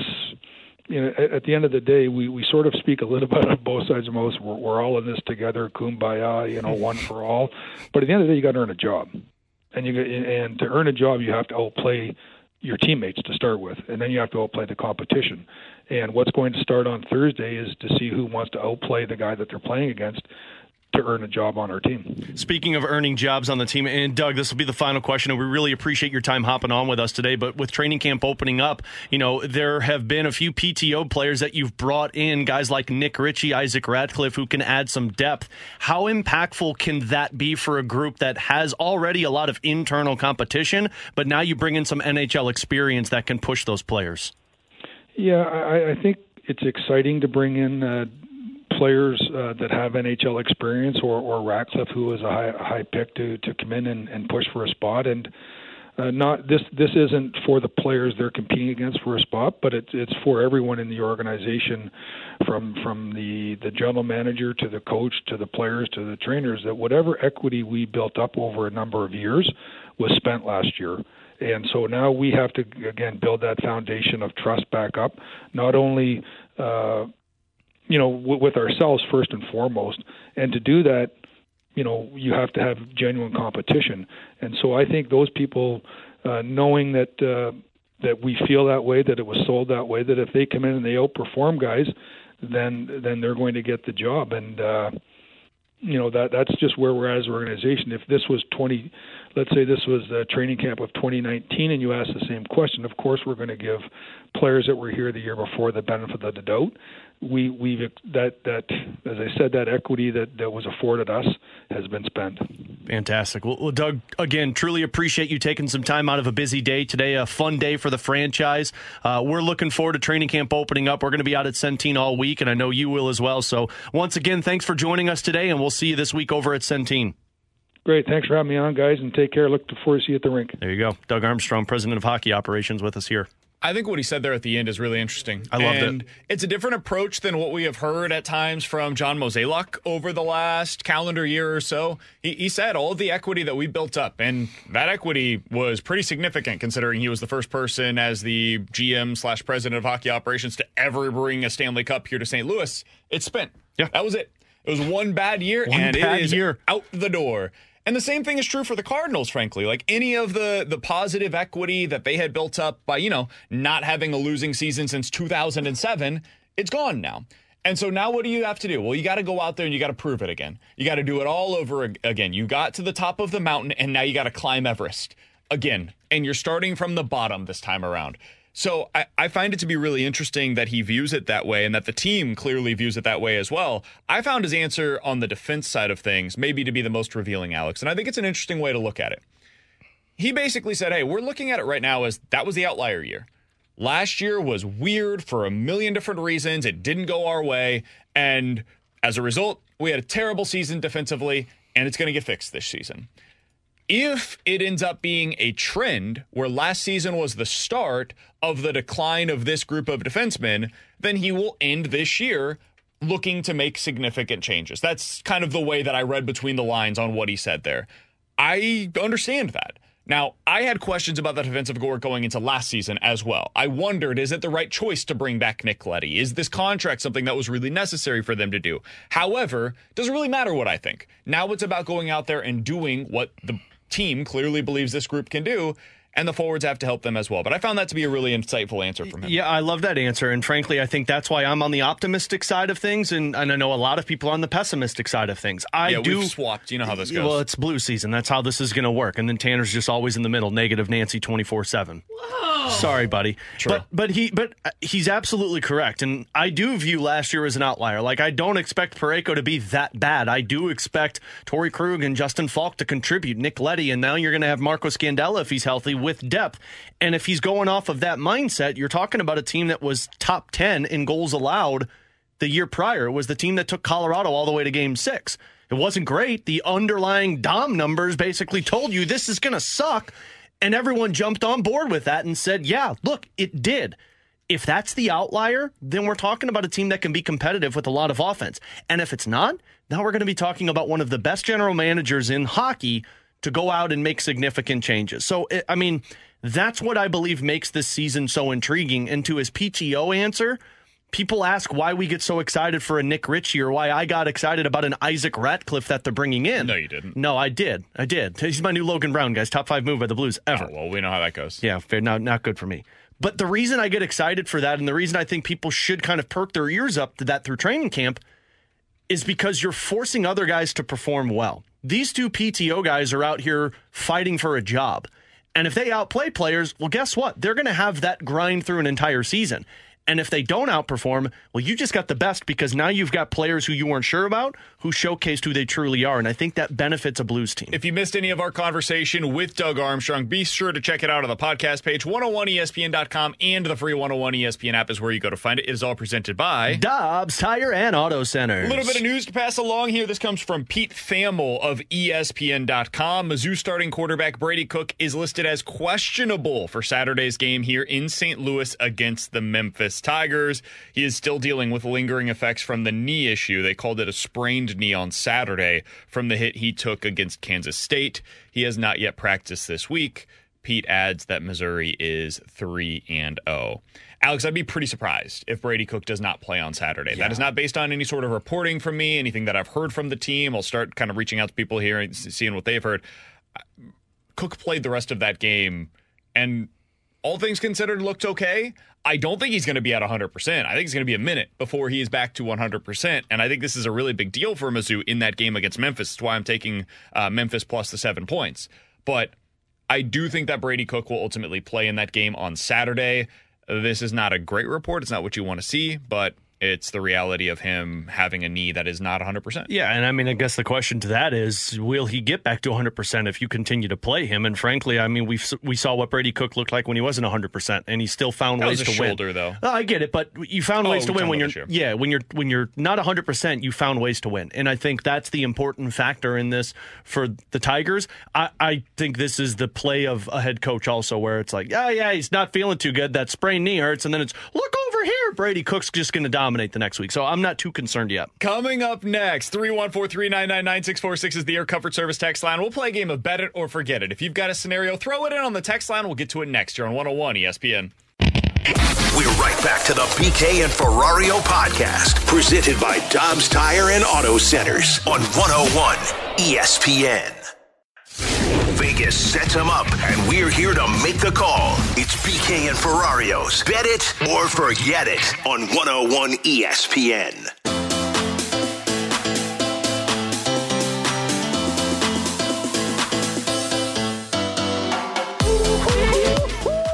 Alongside Alex and T-Bone on BK, you've got BK and Ferrario here on 101 ESPN. 314-399-9646 is the Air Comfort Service text line for Bet It or Forget It. Guys, let's start with this. After the news of the day that Braden Shin has been named the next captain of the St. Louis Blues, bet it or forget it, Shin finishes with at least 25 goals this season. Bet it. It's like clockwork. You know he's getting at least 25. Betting it. I think he's going to get significant ice time. I think you're going to see him on power play, penalty kill, all situations like you typically do. He has one season in his St. Louis Blue, or since 2018 with 25 or more goals, just for a heads up. What? He had 28 goals in 2018. He had 25 goals in 2020, has not had 25 since. 24 one-off, and he was injured. Easy there. I'm betting this. I do think that he will have at least 25 goals this season. Scored 16 when they played 56 games, on pace for 25 goals in a full season. I want to be very clear here. You guys know my love and admiration for... Frankly, the exact type of player that I love. Frankly, you're going to probably try and trade him. Dude. If I could have a line with him, Troy Brouwer, and... Nick Ritchie. Nick Ritchie. Oh, my God. Well, guess what? You might get two of those three. You're going to probably try and trade him mid-season. Can Steen come out of retirement this year just for one last two rounds? No, man. He's running a team in Sweden right now. He's working with the Blues. He's got it made. Oh, dude. Brouwer, Shin, and Buchnevich. Oh, that would be a fun line. You know I'm right, too. Look, I love me some Troy Brouwer, but I might be looking for another line mate. I'll bet this, too, by the way. I will. I think stays healthy this year, scores 25, got the C on the chest now. And let's just be honest, they're going to be a playoff team. They could use 25 goals from Braden Shin, so I'll bet this one. Yeah, I'm betting this one, too. I think especially when you talk about the offense that they're going to have in their top six, you're going to have a lot of situations where Braden Shin can score. Let's stick with Blues, because I got another one. We talked about the PTO guys. Bet it or forget it. Both Nick Ritchie and Isaac Radcliffe earned contracts from the Blues. No, forget it. One of the two will. Nick Ritchie will. Oh. But no, not both of them. I don't think there's enough roster spots on this team for both of them. I would bet that, too. I agree with you. You bet it or forget it? I'll forget it. Sorry. They're not both going to be on. Yeah, I don't think both will make it. I can see where one I never makes said both make the team. I said both get contracts. Yeah, I'm going to forget that, Are you talking NHL contracts, or are you doing this thing where two-way you say, contracts. we can go down to the... Okay, well, that's dumb. Why is that dumb? You guys are sleeping on my Isaac Radcliffe right now. My man is 6'6", like and he Martin scored Ferk. 50 goals in minors, or juniors, not minors. Yeah, explain to me why you're excited about this. 6'6". Yeah, they've got Alexei Toropchenko for that role. Not 200 pounds. Isn't Alexei Toropchenko 200 pounds? No, he's like $180. Oh, Is he? He added more bulk this offseason. Maybe. He's in the best shape of his I'm life. just telling you guys. Alexei Toropchenko is listed at 225 pounds. Don't sleep on my guy Isaac. He might make the team over Nick Ritchie. 225. That's 180 felt kind of small for my boy. He's $180. 6'6", 225. He's $180. Come on, He's man. $180. I'm telling you guys, don't sleep on my guy Isaac Radcliffe. By the way, he played with Alexei Toropchenko. Are you genuinely excited for Radcliffe? I really am. I think this is more upside play here. I don't see him making the team out of camp. I think that, frankly, is going to be Nick Ritchie. But I could see him getting a two-way contract where they put him in the minors and call him up when injuries take place. I mean, again, this guy is a 100-point player in junior hockey. Played with Alexei Toropchenko, actually, by the way, in juniors. Wasn't good for Philadelphia. Frankly, never got a shot, but Philadelphia is kind of an ish show these days. I'd give him a shot to see what he can do. I'm excited. I mean, listen, I'm not the person that's going to sit out here and tell you that I've watched a lot of Isaac Ratcliffe film to break down what he's going to be. You will be at training camp with me. If he is somebody worth keeping an eye on, we'll do exactly that. Can we have a moment of honesty? This is a safe space. I didn't know Ratcliffe was on a PTO till Army said his name. That's because you guys kept shooting down my topic idea of them actually striking gold. Yeah, and then when he said it, I went, I think I do remember something about this. And we all know draft pick status matters. He was a second-round pick. T-Bone, what do you got? Guys, bet it or forget it. St. Louis Blues power play will get back to being a top 10 power play unit this season. Alex? I'm... AKA BK says forget it. I'm going to bet this one. I think they've got the weapons. Look at me just being uber optimistic of this team. Alex, better forget the Blues going to win the cup. I think they got a new coach who's going to be working on the power play. That's this Mike Babcock Jr. that they're going to be working with. I think when you talk about a number one unit that's going to have players like Verana playing with a Kyrou and Thomas and Shannon Buchnevich, and you're going to have at least Perunovic or Krug up there, yeah, I can see it happening, so I'm going to bet this. I'm going to forget it. Okay. Top 10 is just... I think they're going to be better, but being better means they could finish top half. Being better means they're 30th. Of the league, and you're considered to be a significant improvement from where they were a year ago. So I'm going to say I'm forgetting it. I do think a big piece to this, though, is what happens with Perunovic. Is Perunovic able to lock down a spot on that roster as the sixth defenseman night to night? And if he can... both of those units will suddenly have a legit quarterback on the power play, and that does change some things for me. So a lot of this is tied into how many games do you think Perunovic is going to play at the NHL level this year? I'm still a bit of a skeptic. I need to see it before I believe it, so I'm going to say I forget it. I'm kind of with you. I forget it. I think they will be better because I think Verana adds a slap or a one-timer to the power play. Krug, Perunovic, whoever's running it, I think you see a bit of a bounce back there at the point, but like you said, top 10 is going to be really tough for a unit that was down there last year. 314-399-9646 is the Air Comfort Service sex line for Bet It or Forget It. Guys, bet it or forget it. We will never see another player do what Adam Wainwright just accomplished last night, which is start and finish their major league career. So I'm talking about actual major leagues for those of the texters that are saying, Waino started with the Braves. No, he's in the minor league system. Major league career, start and finish with one team and win 200 games with that team. Bet it or forget it. We'll never see that again. Betting it. The only one that could get it is Nola if he re-signs with the Phillies. And I don't think he's going to re-sign with the Phillies. I think the Phillies are going to walk away from it. So I'm going to bet this one. I don't see this ever happening because if a player is going to pitch that well to the point of picking up 200 wins or pace of that, they're not staying with that team. They're going to get paid elsewhere. I'm going to forget it because I think we will see it again. Now, I'm not sure it's anybody that's active that's going to do it because Nola probably is the only guy that would.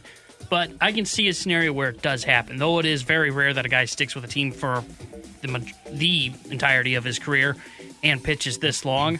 I think if a big market team drafts and develops somebody, like if Garrett Cole had been drafted by the Yankees, Garrett Cole would have been a Yankee for life and gotten to 200 wins. I think at some point a big market team will draft somebody that dominates baseball for a long time and is viewed as the next kind of great starting pitcher of his era, and he ends up getting to 200. I don't think, though this goal is super tough, I don't think it's untouchable. I'm trying to think of who the most likely guy is that's currently active to do it. I do think you're right, T-Bone. I don't think it is an untouchable thing. It's just hard to find the dude that is gonna do it because there's not a whole... First of all, it requires health, and that's a big piece to this. Secondarily, you have to be drafted and developed by the right team or traded to the right team at a very young age because there's so many teams that just will not re-sign. Like Walker Buehler, do we think that he's going to be back with the Dodgers? I don't think he's going to get to 200 wins. Agreed, but I'm just as a theoretical that is a team that I would think of as being you're in the right situation. It's a winning organization. They're going to win year to year, and they've got the money to be able to pay for an all-time great pitcher to stay in that uniform. I don't know that they're going to re-sign him because it's super risky to sign a guy like that to a long-term contract at his age, especially given his injury history. There's just so much that has to go right in so many different ways for you to be able to be this pitcher. Like Adam Wainwright was on the Cardinals basically the entirety of his career here in St. Louis. They were either a championship caliber team or an above average team every single season but 2007 and then again in 2023. There's no other team in Major League Baseball that can say that. You have to have that in order to be one of these pitchers. So I'm going to be with T-Bone. I think I'm going to forget it. I just don't know when it's going to happen. It's going to be at least a decade before we see something like that. Because I don't see any. You mentioned, Alex, the one guy that is like probably the closest currently to being able to do something like this, and it is Aaron Nola. He's 30 years old. He's at 90 career wins, which means over the next 8 years, if he were to play 8 more seasons, he would have to average 14 wins per year in order to get to 200 wins with the Phillies. Do you know how many times he has won more than 14 games in a season? I think it's what? Twice? It's a BK game. One. I was saying, it's either once or twice. So this is just to speak to how difficult it is to accomplish what we just saw from Adam Wainwright in a Cardinals uniform. It's damn near impossible. It doesn't mean anything, though. It's a joke that we get excited about it. and like, it's a really tough task because there's, 10 teams that could probably do this? Because even if Paul Skeens, who just got drafted, number 1 or number 2 overall, let's be honest. That guy's not a pirate. That guy's not a pirate for life. There are too many teams in baseball that don't spend money on their players. Yep.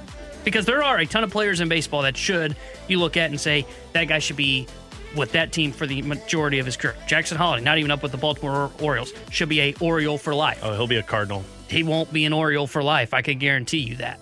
Same with some of their other top players. And that's why this is so tough, and it's why it's so cool to see Molina finish his career as a Cardinal and set records with Adam Wainwright, because there's only probably 10 teams in baseball that can do some of these things. And as you start to get more and more into like the Dodgers, for example, a big market team, but are very analytically driven, doesn't happen that often. Let's go through this real quick.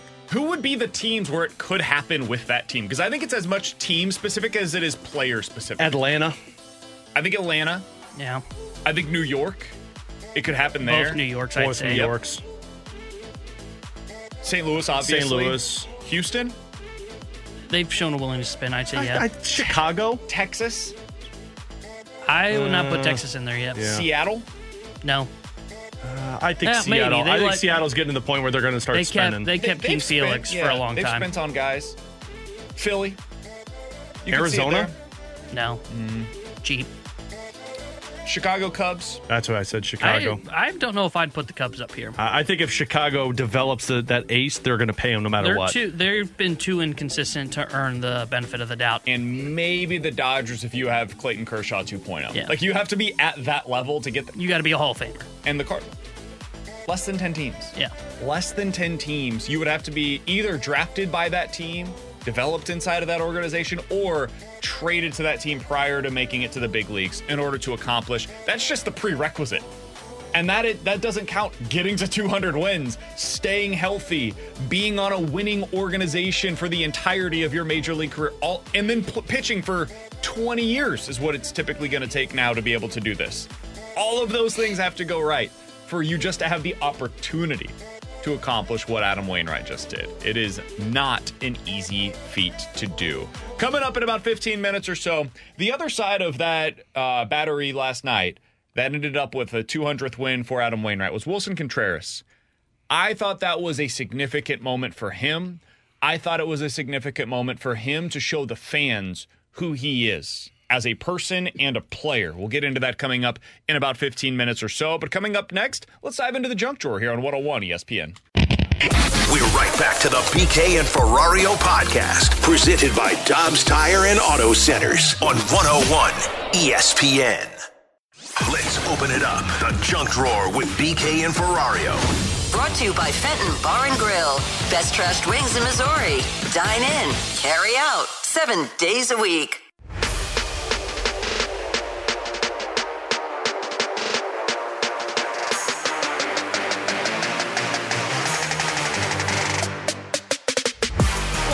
Ferrario and Tanner Hendrickson. I'm Brandon Kiley. So we got to bring something from off air to on air. I think I'm the guy that I hate. Yeah. I didn't realize that I'm this guy, but I am this guy. You're easily hateable. I knew you were this guy ever since my laundry story. I've known that you were this guy since the moment I stepped in this room with you. So let me clarify as to which guy I am. I'm the guy that brings in stinky food to the office. Yeah. I hate that guy. You're the dude He's the worst kind of guy. You're the dude that microwaves fish for lunch. And I'm apparently that guy. Now, I would never do that. Let me say that on the front end. I would never bring fish. I would never bring tuna in a can. I would never bring leftover fish from the night before into the office. Disgusting. That is disgusting. But what I did today was every bit as irredeemable. I brought in a Nutri-Grain bar for a snack. We can't really eat lunch during our show. It's a little difficult to I don't think I've eaten lunch 3-minute breaks. I haven't eaten lunch in 3 years. My Nutri-Grain bar today, Alex, was an apple and carrot flavored Nutri-Grain bar. It's disgusting. Alex looks over at me during the break and says, "What are you eating? That smells awful." It smelled like baby poop. Is that the worst kind of guy to be in the office? Is the one that ends up bringing in the nasty smelling food? Yes. I'm just trying to enjoy my 3-minute break before we come That's back. fair. And now I can't because the whole studio stinks. Well, and first of all, nobody else is eating, so you're being the jerk and you're eating food around us. Not sharing. Second of all, you bring something that smells disgusting around people, eat it in another room. And it sounds like it should be baby food. Apple and freaking carrot. What made you at the grocery store walk by that and say, "Oh, this sounds good"? That's not a apple and combo. carrot. So I'm going to be honest with you guys. We have a local grocery store that's right down the street from us, and they were out of my typical apple Nutri-Grain bars. What's that one combined with, Nothing, plums? just apple.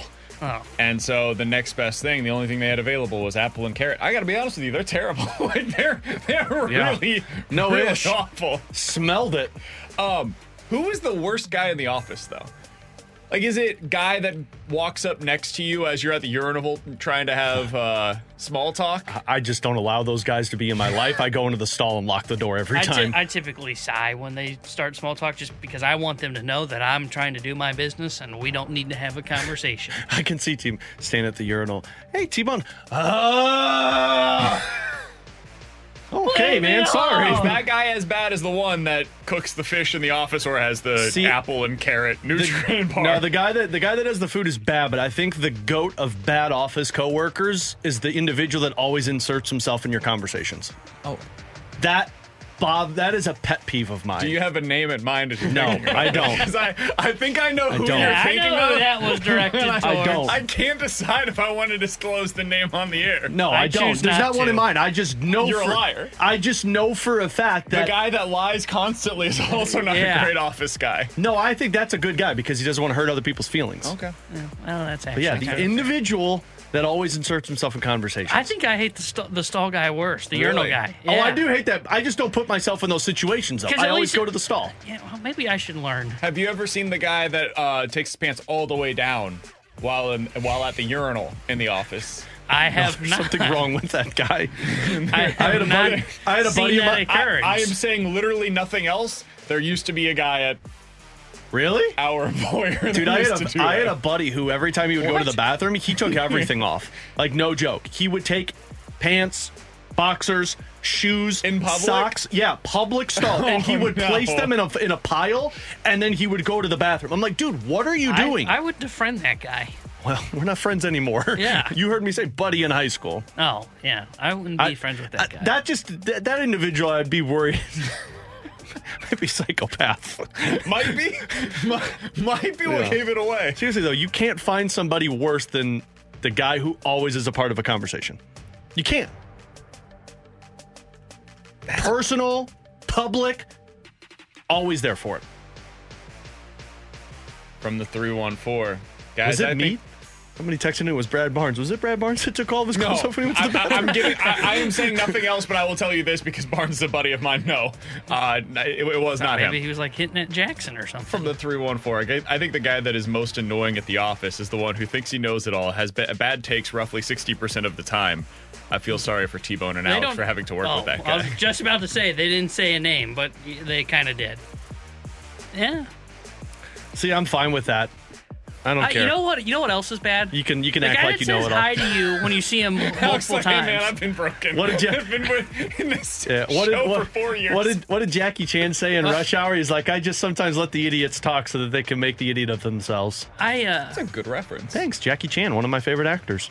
I know Jackie Chan. I'm not sure I know that movie. I'm actually surprised by that. Well, he had a cartoon when I was growing up, and he had a bunch of like rocks that the gave Jackie him superpowers. Chan Adventures. Yeah, that was Great show.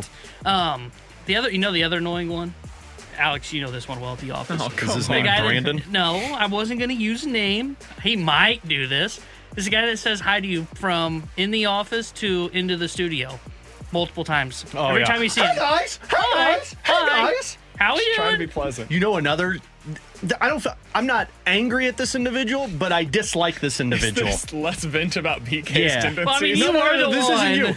This that isn't did you. bring in the stinky bar. And that's true. You did bring an apple carrot bar and ate in front of us. The other one that's annoying, and this just isn't like working, this is like in public. The guy that holds the door open for you when you're like a mile away. Oh, see, I think that guy's fair. No, because then That's definitely me. No, because then you're in the uncomfortable situation where you have to run. And I don't want to run. Like, I'll say this. I saw Alex pull in the parking lot today. I did not wait for him to walk up with me. In fact, I sprint in those situations to make sure that I don't. Not from Alex, but from anybody else to make sure I don't get in that awkward situation where you feel necessary to talk with him as you're walking up the staircase. You just sprint Are you through McDaniels when you look over and you see the guy you're with and you just doing bolt? the double stair take? Getting my exercise in today. Alex is definitely the one. He sees somebody else getting out of their car and waits in the car an extra minute or two to make sure they don't have to walk in together. I know he saw me today when I was walking in. I know I I actually did. did, and I was in the middle of trying to order tickets for a concert, so I didn't even realize. Alex has gone towards the kitchen because he needed something from in there, whether it was food or drink, whatever. Sees somebody else in there having a conversation with somebody else, realizes if I go in right now, I'm going to be pulled into that conversation and decides, you know what, not worth it. I don't need that water. I'm absolutely. I mean, I'm not gonna lie. You think it's water? It's out in public. Like if Katie and I have been out to a movie before, and like we wanted to go get refreshments. We walked up and saw somebody that we didn't want to talk to. We're like, nope, screw it. We'll just go to the movie and not get refreshments. Kara's that way. Kara, my wife, will go out to the grocery store, and if she sees somebody that she knows that like either she wasn't a big fan of or for whatever reason just is not interested in talking to them at that specific moment, she will make sure to go the other direction to make sure that they do not see one another. Or if she has like an awkward encounter with a somebody that checks her out at the cashier, right? The cashier person. She will make sure to not go back to that person. You know why? Because I respect myself, and I don't want to put myself in that awkward situation. Can I tell you one more that just I got to get off my chest? Guy who wears glasses because the computer screen hurts his eyes. No, because I need my blue glasses. I hate the office guy that when everybody else gets Christmas Eve off, says we're going to work because we're overachievers. You want to name names? You want to name names? You guys are naming a lot of people from a similar vicinity. I'm just going to put it that way. Let's just say me and Danny Mac agree on this one. Hey, but at least you got to And reach he was the night off, before Christmas. and the guy was off today. So I'll let the dots be connected. Hey, I least still remember. You got to experience I keep my Christmas damn Eve. receipts.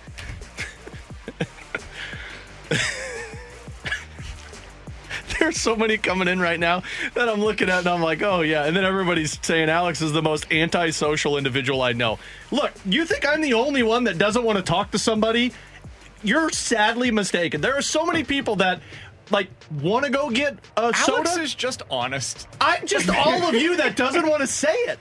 There are so many of you that are sitting at their desk right now. I've totally done that. I'm not going in the break room. There's two people in there. There are so many people right now that are sitting at their desk thinking, man, I would love a soda right now, but that what of a coworker of mine is in there, so I'm going to sit here and just not drink anything. You know what the difference is between our work environment and I would assume a lot of other people's that are probably on the text line is that we don't have an office that is just ours that we can close the door. Yeah. Like that's the biggest difference because ours is an open space, and I'm sure many of you have a similar situation. You know, it's a whole like open door or open floor plan concept that's spreading through offices across the country. But it used to be, we used to live in a society where one person was in one office and you had a door that you could open or close depending on the mood that you were in. That's what doors were made for, to shut people out. And frankly, I shut a lot of people out. It's amazing that we've lasted this long together, Alex. It is. Really is. Well, you test my ability to withstand an entire day. Coming up next, Wilson Contreras has some staying power with this team as well. We'll talk about it next year on 101 ESPN. We're right back to the BK and Ferrario podcast, presented by Dobbs Tire and Auto Centers on 101 ESPN.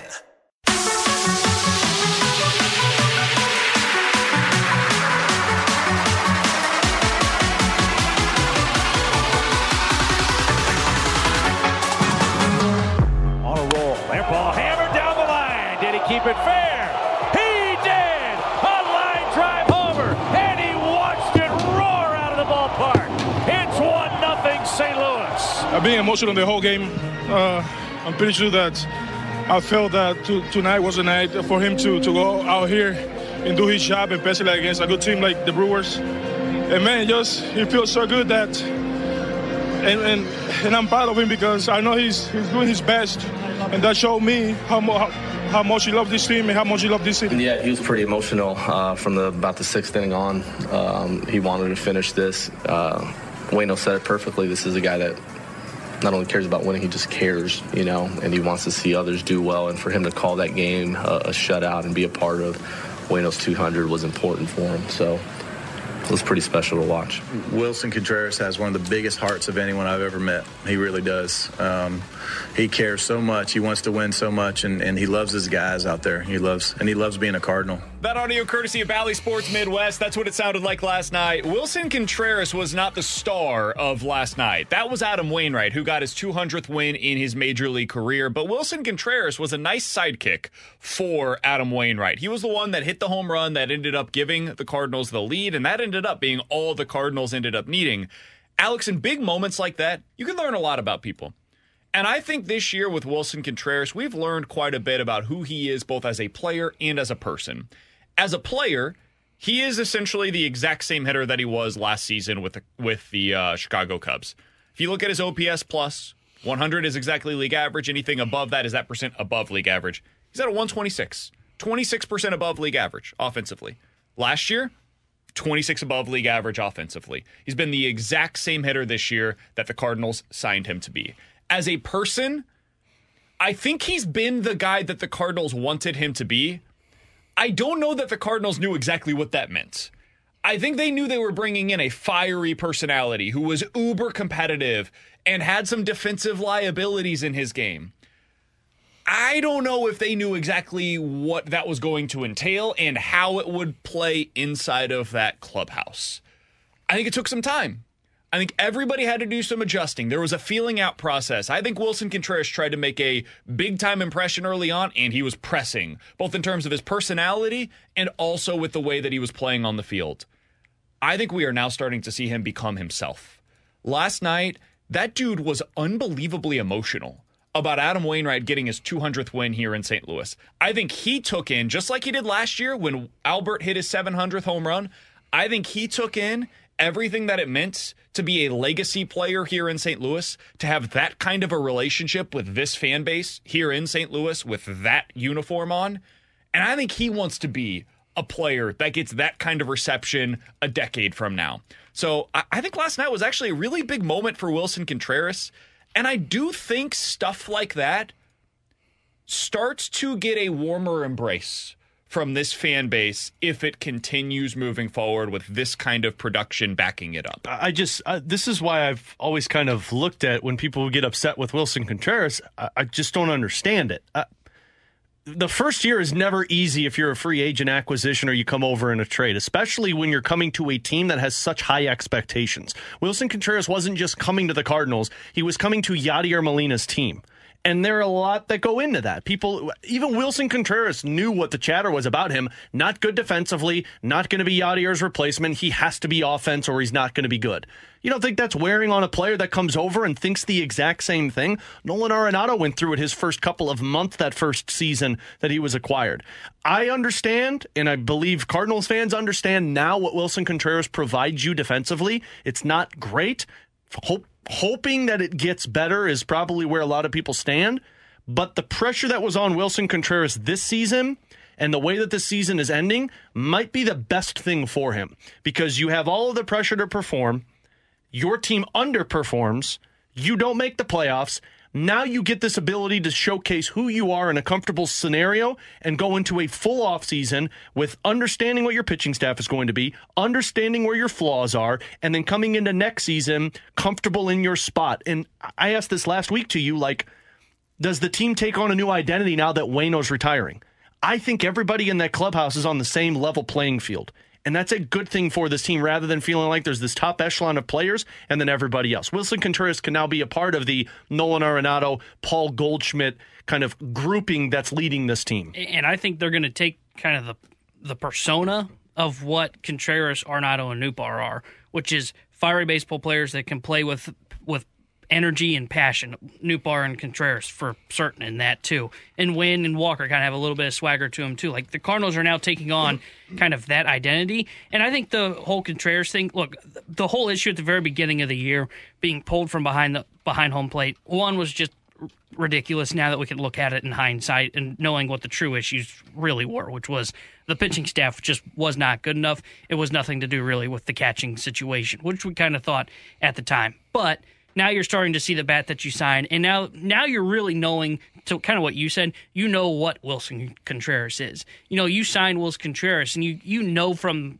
here in St. Louis, okay, he's not a bad defensive catcher, or he's not a great defensive catcher, but what does that truly look like? And now you've seen it. You've seen it, but now you've seen also the positives of him. You've seen that, sure, he may be lackluster defensively, but he's got a hell of a bat, becoming just the fourth catcher in franchise history to have 20-plus home runs in a single season, which is that third impact bat that the Cardinals have been searching for some time. And also he plays with a passion. And you've seen that, and that is going to draw a lot of Cardinals fans to him, and you can just erase the defensive issues. Do you think he can be a fan favorite here? Like, moving forward now, if they do improve the rotation the way that we all suspect they will. And T-Bone, I thought you made a really good point earlier today in the office as well, where his bat makes it possible for Mason Wynn's glove to be in the lineup, and the same thing is true vice versa.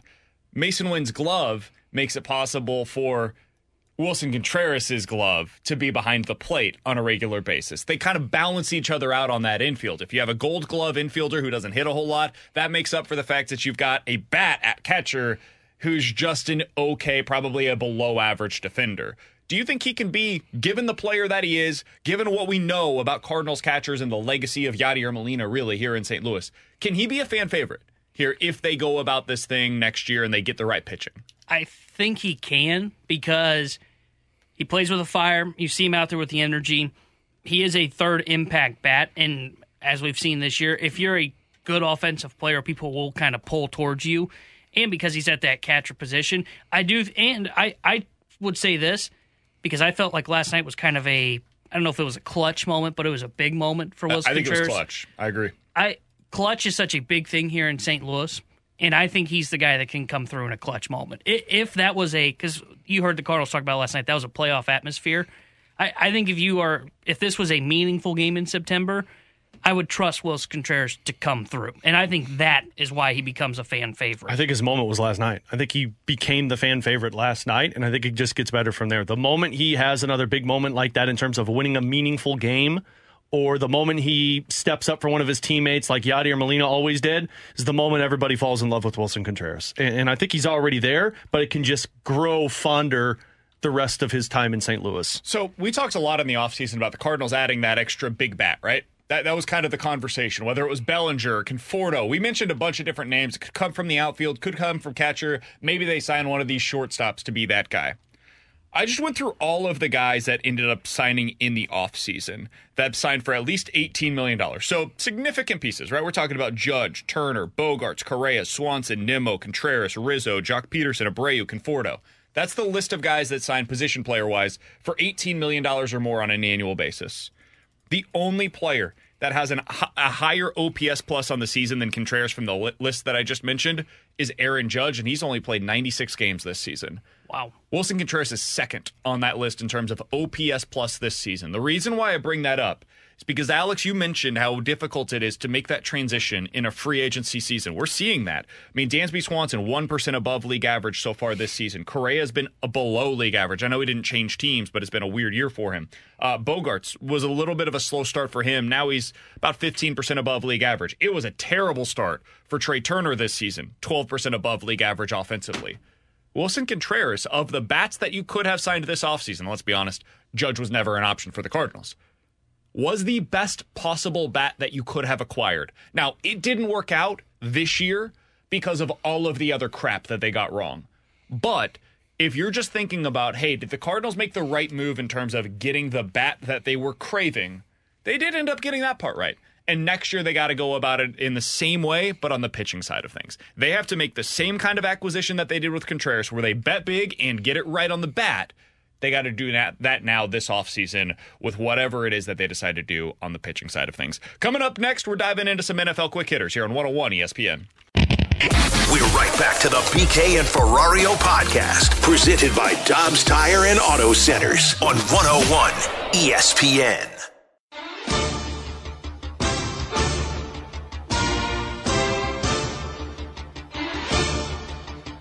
With Alex and T-Bone on BK, let's dive into some NFL quick hitters. In 10 minutes, we're going to be joined by Jeremy Rutherford. He's the Blues insider for The Athletic. He'll join us to talk about the Blues naming their 24th captain in franchise history. It will be Braden Shin for the upcoming season. But guys, we got to start with some NFL quick hitters, and we will start with the big news from last night. Man, this sucks to watch.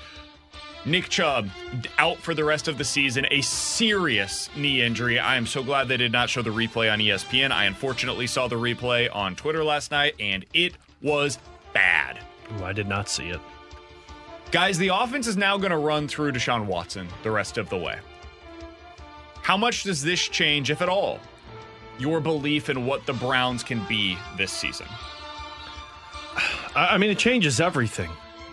You're not as dominant of a team as I thought you were going to be without Nick Chubb. And I know their head coach spoke about it like, look, Ford is going to be our premier running back and doesn't matter. Mike Tomlin said the same thing going into the game when they didn't have Cam Hayward, saying like 5 guys can't replace what he offers to our team. You can't replace Nick Chubb. You could try and bring somebody in that can affect it, but it's not going to be the same. So yeah, Kareem Hunt on a roster yet? No, and that's why I kind of assumed he was going to be brought back. Feels like it, right? Yeah, because you're not going to stick with Ford. I don't know. He knows the offense. I don't know anything about Ford, but it just doesn't make sense. I think they could be looking at Akers, too, potentially. Rams going to trade him. So Akers, Hunt, those guys will be maybe they brought do in. both. Maybe they go by committee in this to try and bring in more in. But if it's going through Deshaun Watson showed you last night that you're not going to be a winning team. Yeah, that's my thought process on it. I was skeptical of them being a playoff team. Why? Because they're built around running back. They needed Chubb to win football games. And now you got to rely on Watson. And as you saw last night, Watson, he's not the quarterback he was in Houston. Guy sucks.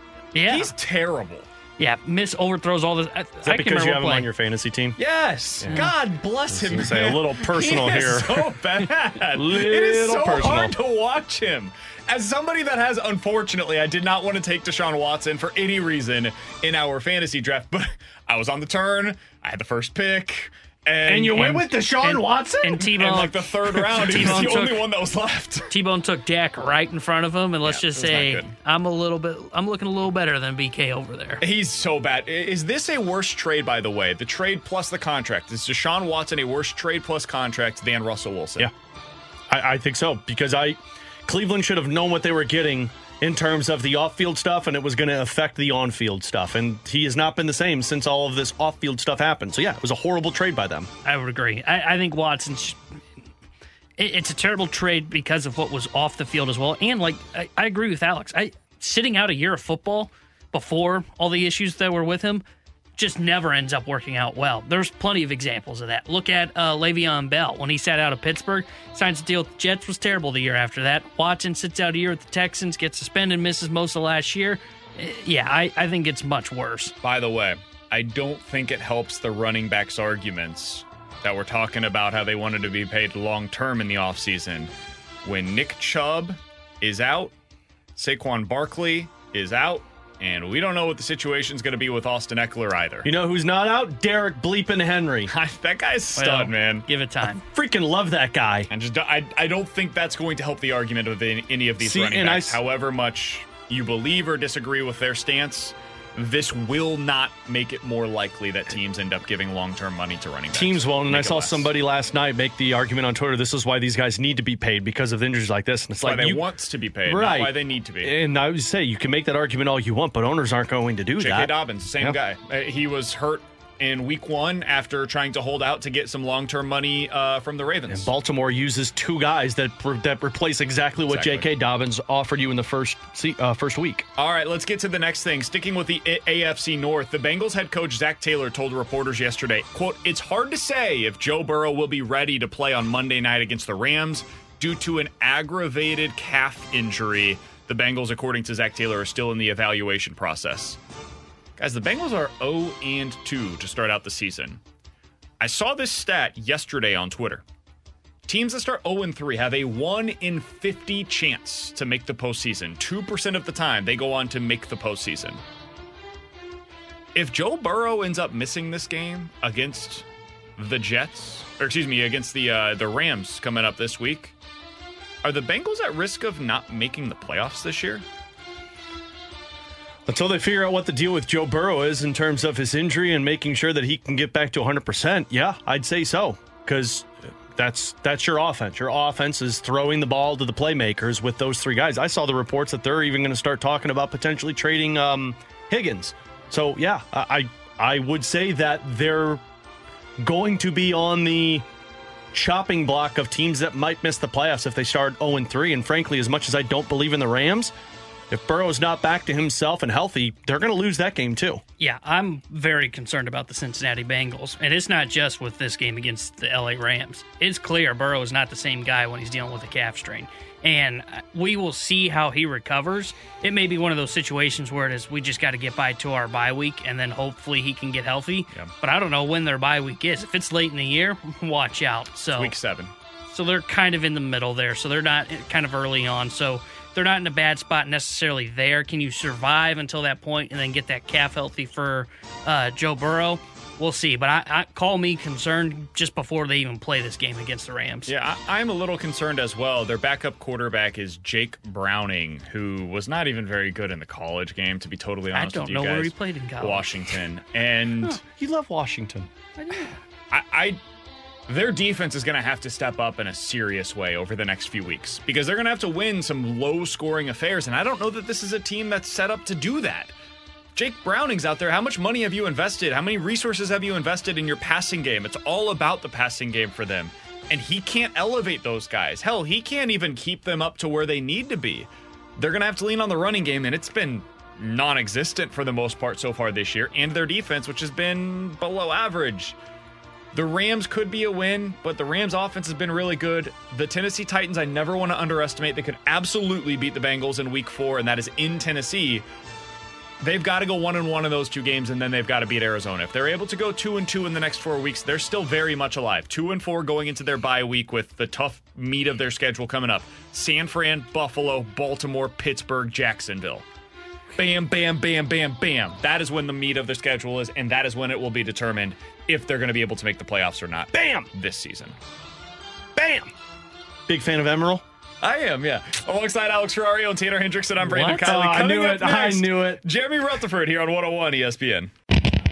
We're right back to the BK and Ferrario podcast, presented by Dobbs Tire and Auto Centers on 101 ESPN. It's time for the Rutherford Report on 101 ESPN. Anything you folks want to know about the fascinating world of pro hockey, here we go.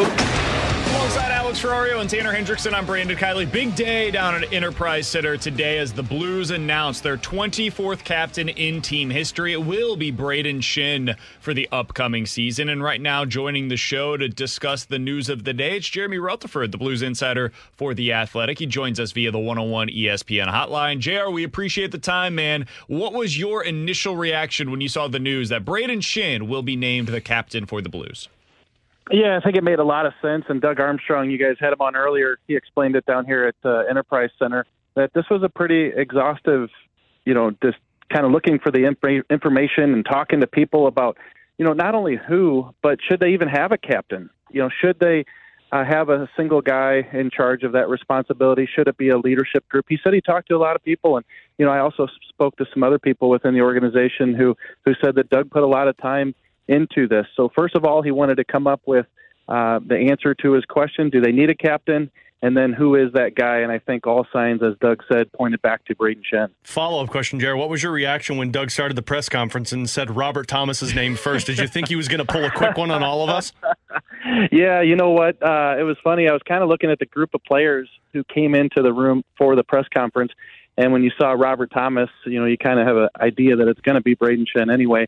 But when you see Robert Thomas with that group and then suddenly kind of Braden Shin emerges from a different door in his suit all ready to go. So I think people were anticipating this. I did a poll on Twitter, and it was about 75% in favor of Braden Shin. I don't think that says anything about Robert Thomas, that people don't think he's a capable leader. I think that he can be one day, especially with this 8-year contract in front of him, just 24 years old, guys.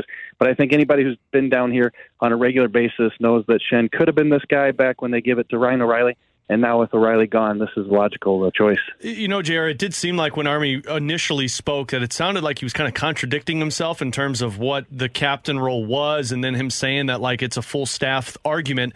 Did this decision kind of tell you that Craig Berube still has a lot of say when it comes to this group? I think so, and I know people are going to look for evidence to show that Craig Berube is still the coach in the team's mind, Doug Armstrong's mind, to move forward with this group. And so every decision is going to be kind of analyzed that way. That's how I think we looked at the assistant coach hires. Craig Berube and his staff kind of had a say in getting Mike Weber a look, and he came in and was hired by Doug Armstrong. So that always shows that the GM has faith in the coaching staff when he kind of goes with guys that he's helped pick out. And I think this is another one. Doug Armstrong did say that had a lot of conversations with Craig Berube throughout this process, in addition to all those other people that we talked about, Hall of Famers, former captains of other teams. He said different sports. Like, when I say exhaustive, this was, a very tedious process. And the one guy that he kept the pulse of was Craig Berube. And I asked Craig Berube that. I said, hey, do you think a captain still needed? He said, oh, yeah, certainly. How'd you like my Craig Berube imitation there? It sounded just like him. He said that, and like Doug, I kept coming back to Braden Shen. He's just a guy that knows what it takes. And I think that the one line that stuck out to me, guys, that Craig Berube said about Braden Shen is he just does everything right.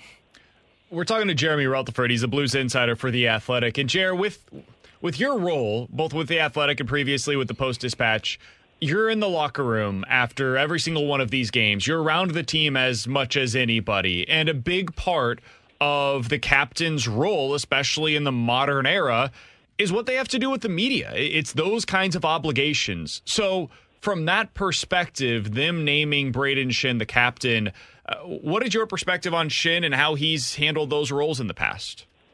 Well, yeah, I can give you that context, and also I'll start out by saying this, just a quick behind the scenes. So I was waiting to do a one-on-one interview with Braden Shen here just off the ice, and the public relations department came up to him and said, okay, you got a 2:30 interview, an NHL Network Zoom, you have a fast lane interview coming up at 4:30. Like, literally, they were just rattling off 3 or 4 things that he had in the next couple hours.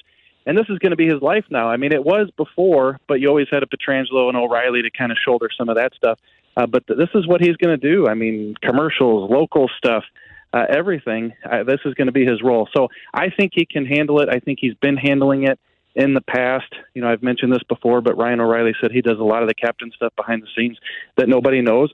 But personally speaking, in terms of me, I go back to Dallas Drake, Eric Brewer, David Backes, just the list goes on with the captains that I've dealt with. And Braden Shen, even though he hasn't worn a C, has always been a guy who would volunteer to come out and talk to the reporters after a loss, who, if they said, no, you can take this night off, you don't have to, he'd say, no, I'll do it. And he comes out and does it. So I think he's been a vocal guy. He's wanted to be a voice of the team whenever there was that opportunity, and I think he'll just continue down that path. I'm sure he can't wait to do promos and contests with BK and Ferrario tomorrow at Centene. Oh, yeah, it's going to be great. I guarantee he cannot wait for something like that. He did. I heard him telling PR he was going to see if he could get out of that. Oh, whoa, no. Friend of the BK and Ferrario show, JR, come on a minute. In terms of Robert Thomas, to me, JR, that's why I thought they needed a captain, so that all of the focus can get off of Robert Thomas and Jordan Kyrou and these guys that are expected to be the top players. Yes, there still are expectations when you're getting paid $8 million, but now you're not looking at them as, oh, well, you're going to be the next captain, so take a hold of this team. Now Braden Shen is that captain, and he's here for the next 6 years, so this is the opportunity for Robert Thomas and Jordan Kyrou to say, okay, now we can just be who we are paid to be. Yeah, I think that's a huge side benefit to having Braden Shen here. If Braden Shen wasn't here and you were going into this transition and Robert Thomas was your guy moving into the future, he would not be a bad choice. But I think because you have a Braden Shen who's perfectly equipped to do all this, I mean, look at Robert Thomas. He's trying to take that step, be that guy on a consistent basis. He's going to have the big contract this year, which he's known for over a year. So maybe it's, that part he's passed. But, work on your game. Be responsible to your responsibilities on and off the ice. And, don't worry about having to do 3 radio shows, NHL Network, so on and so forth. Now, it's not to say he doesn't have to do that. He does. He recently flew out to Vegas to be the face of the team for the NHL player interviews. He's still going to do some of that stuff, and now he's going to be an alternate captain on a permanent basis for this season, but he doesn't have everything that comes with being a captain. So I think that he can be that guy in the future, and he's going to learn from Shen, just like Shen learned from the captains that he just discussed, going back to O'Reilly, Pietrangelo, guys back in Philadelphia with Scott Hartnell, Kimmo Timonen, lots of guys that he learned from. This is going to be Robert Thomas's time to observe, watch what Shen does, and continue to grow into that type of role. And in the meantime, he gets to focus on his own ice. All right, JR, final question that I've got for you, non-Blues related. I was watching the Cardinals game last night, and I see this big bald guy in the green seats right behind home plate, and thought to myself, is that JR? Who's giving him these tickets? What was your perspective taking in 200 wins for Adam Wainwright, him getting the career milestone last night with you and Jamie Rivers in attendance? Yeah, how about that? I text Riv just a bit outside with that pitch. He said, hey, the mound's big. It kind of throws you for a little loop. No, it was great. So I've said this before, but, you cover a hockey team for 20 years. You're always up in the press box.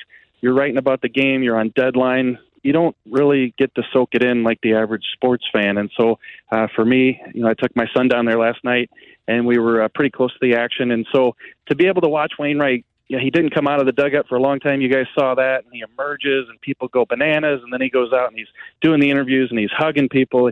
He raises his hand. It's almost like all the baseball greats in history, whether they were giving a farewell speech or a milestone thing like we saw last night with the 200 wins. I just felt fortunate to be a fan for a night, watch it, take it in, watch the smile on my son's face, and see how the Cardinal fans stick around. Guys, you guys know this. We're talking a team that's out of contention, and that place, there was a vibe there last night, rooting for each strike, each pitch. It was phenomenal. So to be a part, it was great. JR, did Eli have any good one-liners last night? Because if people don't know, JR's son Eli has probably the best one-line insults I've ever heard in my life. No one-liners last night, but we did have the inclusive food, so a lot of, hey, can I get this now? Can I get that? Can I get this? So we were keeping the waitress busy last night. What's your go-to? Are you a hot dog guy? Are you a nachos guy? I did not know this, but what they do is with the specific teams in town from homestand to homestand, last night being the Milwaukee Brewers, they have a specialty from that city. And last night it was the cheese curd. So I put away the Weight Watcher book last night and checked out the cheese curds. Just make sure you never get the Skyline chili when Cincinnati's in town. Nobody needs that to their stomach. That's actually on the menu. I saw that coming up with Cincinnati in town. Gross, JR. Stick to the Weight Watchers diet when that comes around. JR will be reading over at The Athletic. We're looking forward to seeing whatever it is that you have in the works. I'm sure coming off of such a significant day for the Blues. We'll be reading over there and following you on Twitter at JP Rutherford. All the best, man. We'll talk with you again next week. Yep, sounds good, guys. Thanks. That's Jeremy Rutherford, Blues insider for The Athletic, joining us as he does each and every Tuesday here on BK and Ferrario. And as you heard him mention there, Braden Shin will be on with the Fast Lane coming up at 3:45. Braden Shin on the Fast Lane, 3:45. Look at that. JR was incorrect. Our guys on the Fast Lane just putting in the work. No, they had the legwork ready to go. They knew it was going to be Braden Shin, and they made sure the captain of the team will be on their show later on this afternoon. Nobody doing it better than Anthony Stalter and Andrew Marsh and the one and only Jamie Rivers. Looking forward to hearing the captain on with the Fast Lane later on today. That coworker is the worst. It just takes those side swipes at you. Yeah. And knows it, too. Does his stupid smirk with his nose in his Adam's apple while he's saying it, and then does his stupid chuckle afterwards. And then he goes, coming up next, the BK and Ferrario Rewind on 101 ESPN. We're right back to the BK and Ferrario podcast, presented by Dobbs Tire and Auto Centers on 101 ESPN. Let's run it back with a daily rewind on BK and Ferrario. Brought to you by Stewart's American Mortgage. Google the Bagel Loan, featuring 0 fees and 0 closing costs.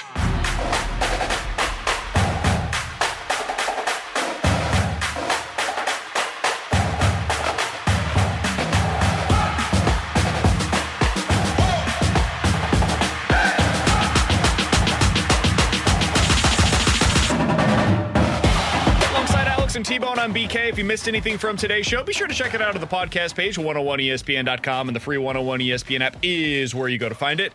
It's all presented by Dobbs Tire and Auto Centers. Coming up here in just about 2 minutes or so, we'll give you a chance to win a 4-pack of ticket to Blues and Brews. That's coming up this Friday night. T-Bone is lame. He's going to be missing out on our opportunity to hang out together. But the two of us will be there. I'm bringing Baby Boy with us as well. And not just that. Don't call me Baby Boy. More importantly...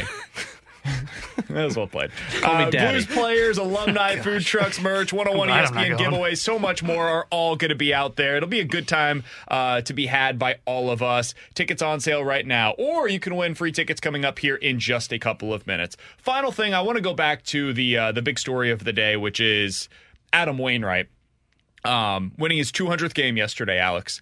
I didn't know how much that was going to mean to me. I'm just going to be totally open and honest with you guys. When I came into the season, I was like, it'd probably be pretty cool, but I just don't know how it's going to resonate. And as we watched him go for it, I think it built the anticipation, and certainly you saw all of the adversity that he went through this season, where he was trying to just hold it together with toothpicks and bubble gum. It ended up feeling really meaningful yesterday.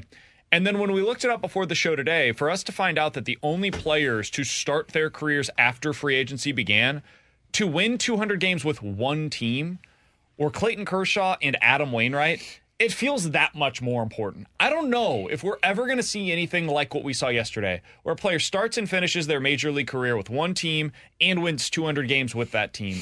It feels unlikely, but possible. So yesterday we did watch some serious history here in St. Louis, and it did feel meaningful. Yeah, I mean, I just don't care anybody that looks at this and say, like, it doesn't matter, because in St. Louis, it does matter. And when it's a player like Adam Wainwright from here start to finish, and I do believe that the game, the way that it played out, made it that much more exciting. Because if that was an 8-7 victory that Waino exited through 5 and gave up 6 runs and the bullpen almost blew it and then the offense came back and won it for him, then I don't think we'd be as excited about it. But the fact that it was against Milwaukee, division opponent, it was a 1-0 shutout victory by that entire pitching staff that's been bad this year, and then everybody celebrating the way that they did, made it that much more exciting. And frankly, good for Cardinals fans, because there has not been a lot to get that excited about this season. Yeah, and I think, to BK's point, it's unfair to say this, but I think what helped lead to the excitement and the way that at least I felt it with him winning 200 yesterday was seeing the adversity that he went through this year. The fact of the matter that he had to work his way from a 10 ERA to a guy that I think on at least twice I can remember us coming in going, do you keep him in the rotation? How can you keep him in the rotation? What is the plan moving forward? And credit to the Cardinals, abandoning bullpens between starts ended up being the thing that actually helped keep his stuff crisp to where he could win 199 and win 200. And then, like you said, the way it played out to have it be not only just them winning a 1-0 game against a division team, but it to be a vintage Waino start is how he ends up getting to 200. And it's not just a special thing for St. Louis. Don't get me wrong. It's more special in St. Louis. It's a special thing for the game of baseball to see someone be with the same team for as long as he has and to get to 200 wins. Yeah, just go watch literally 10 minutes on MLB Network at any portion of the day today. They're talking about it on MLB Now. I'm watching Brian Kinney go back and forth on this with Jason Stark. They're talking about how meaningful it was. Earlier today, I saw Mark DeRosa had some thoughts on it as well with MLB Central. It's a huge story. It's a massive accomplishment for Adam Wainwright, so huge congrats to him for doing that last night. By the way, the news from earlier today with the Blues is that they have named their 24th captain in team history. It is Braden Shin. He will be joining the Fast Lane coming up later on this afternoon. And right now, if you're texter number 101 at 314-399-9646 and you can answer this question correctly, you are getting the 4-pack of tickets to Blues and Brews this Friday evening at Anheuser-Busch Brewery. The question is this. Earlier today during the junk drawer, I said I am the worst because I do this, and I didn't realize that I did it. So what many is answers. This? Fill in that blank there. If you can answer that question, your texture number 101, you are getting the 4-pack of tickets to Blues and Brews. For Alex and T-Bone, I'm BK. We'll talk to you guys tomorrow at 11 a.m. The Fast Lane's coming up next. You're on 101 ESPN. You've been listening to the BK and Ferrario podcast, presented by Dobbs Tire and Auto Centers on 101 ESPN.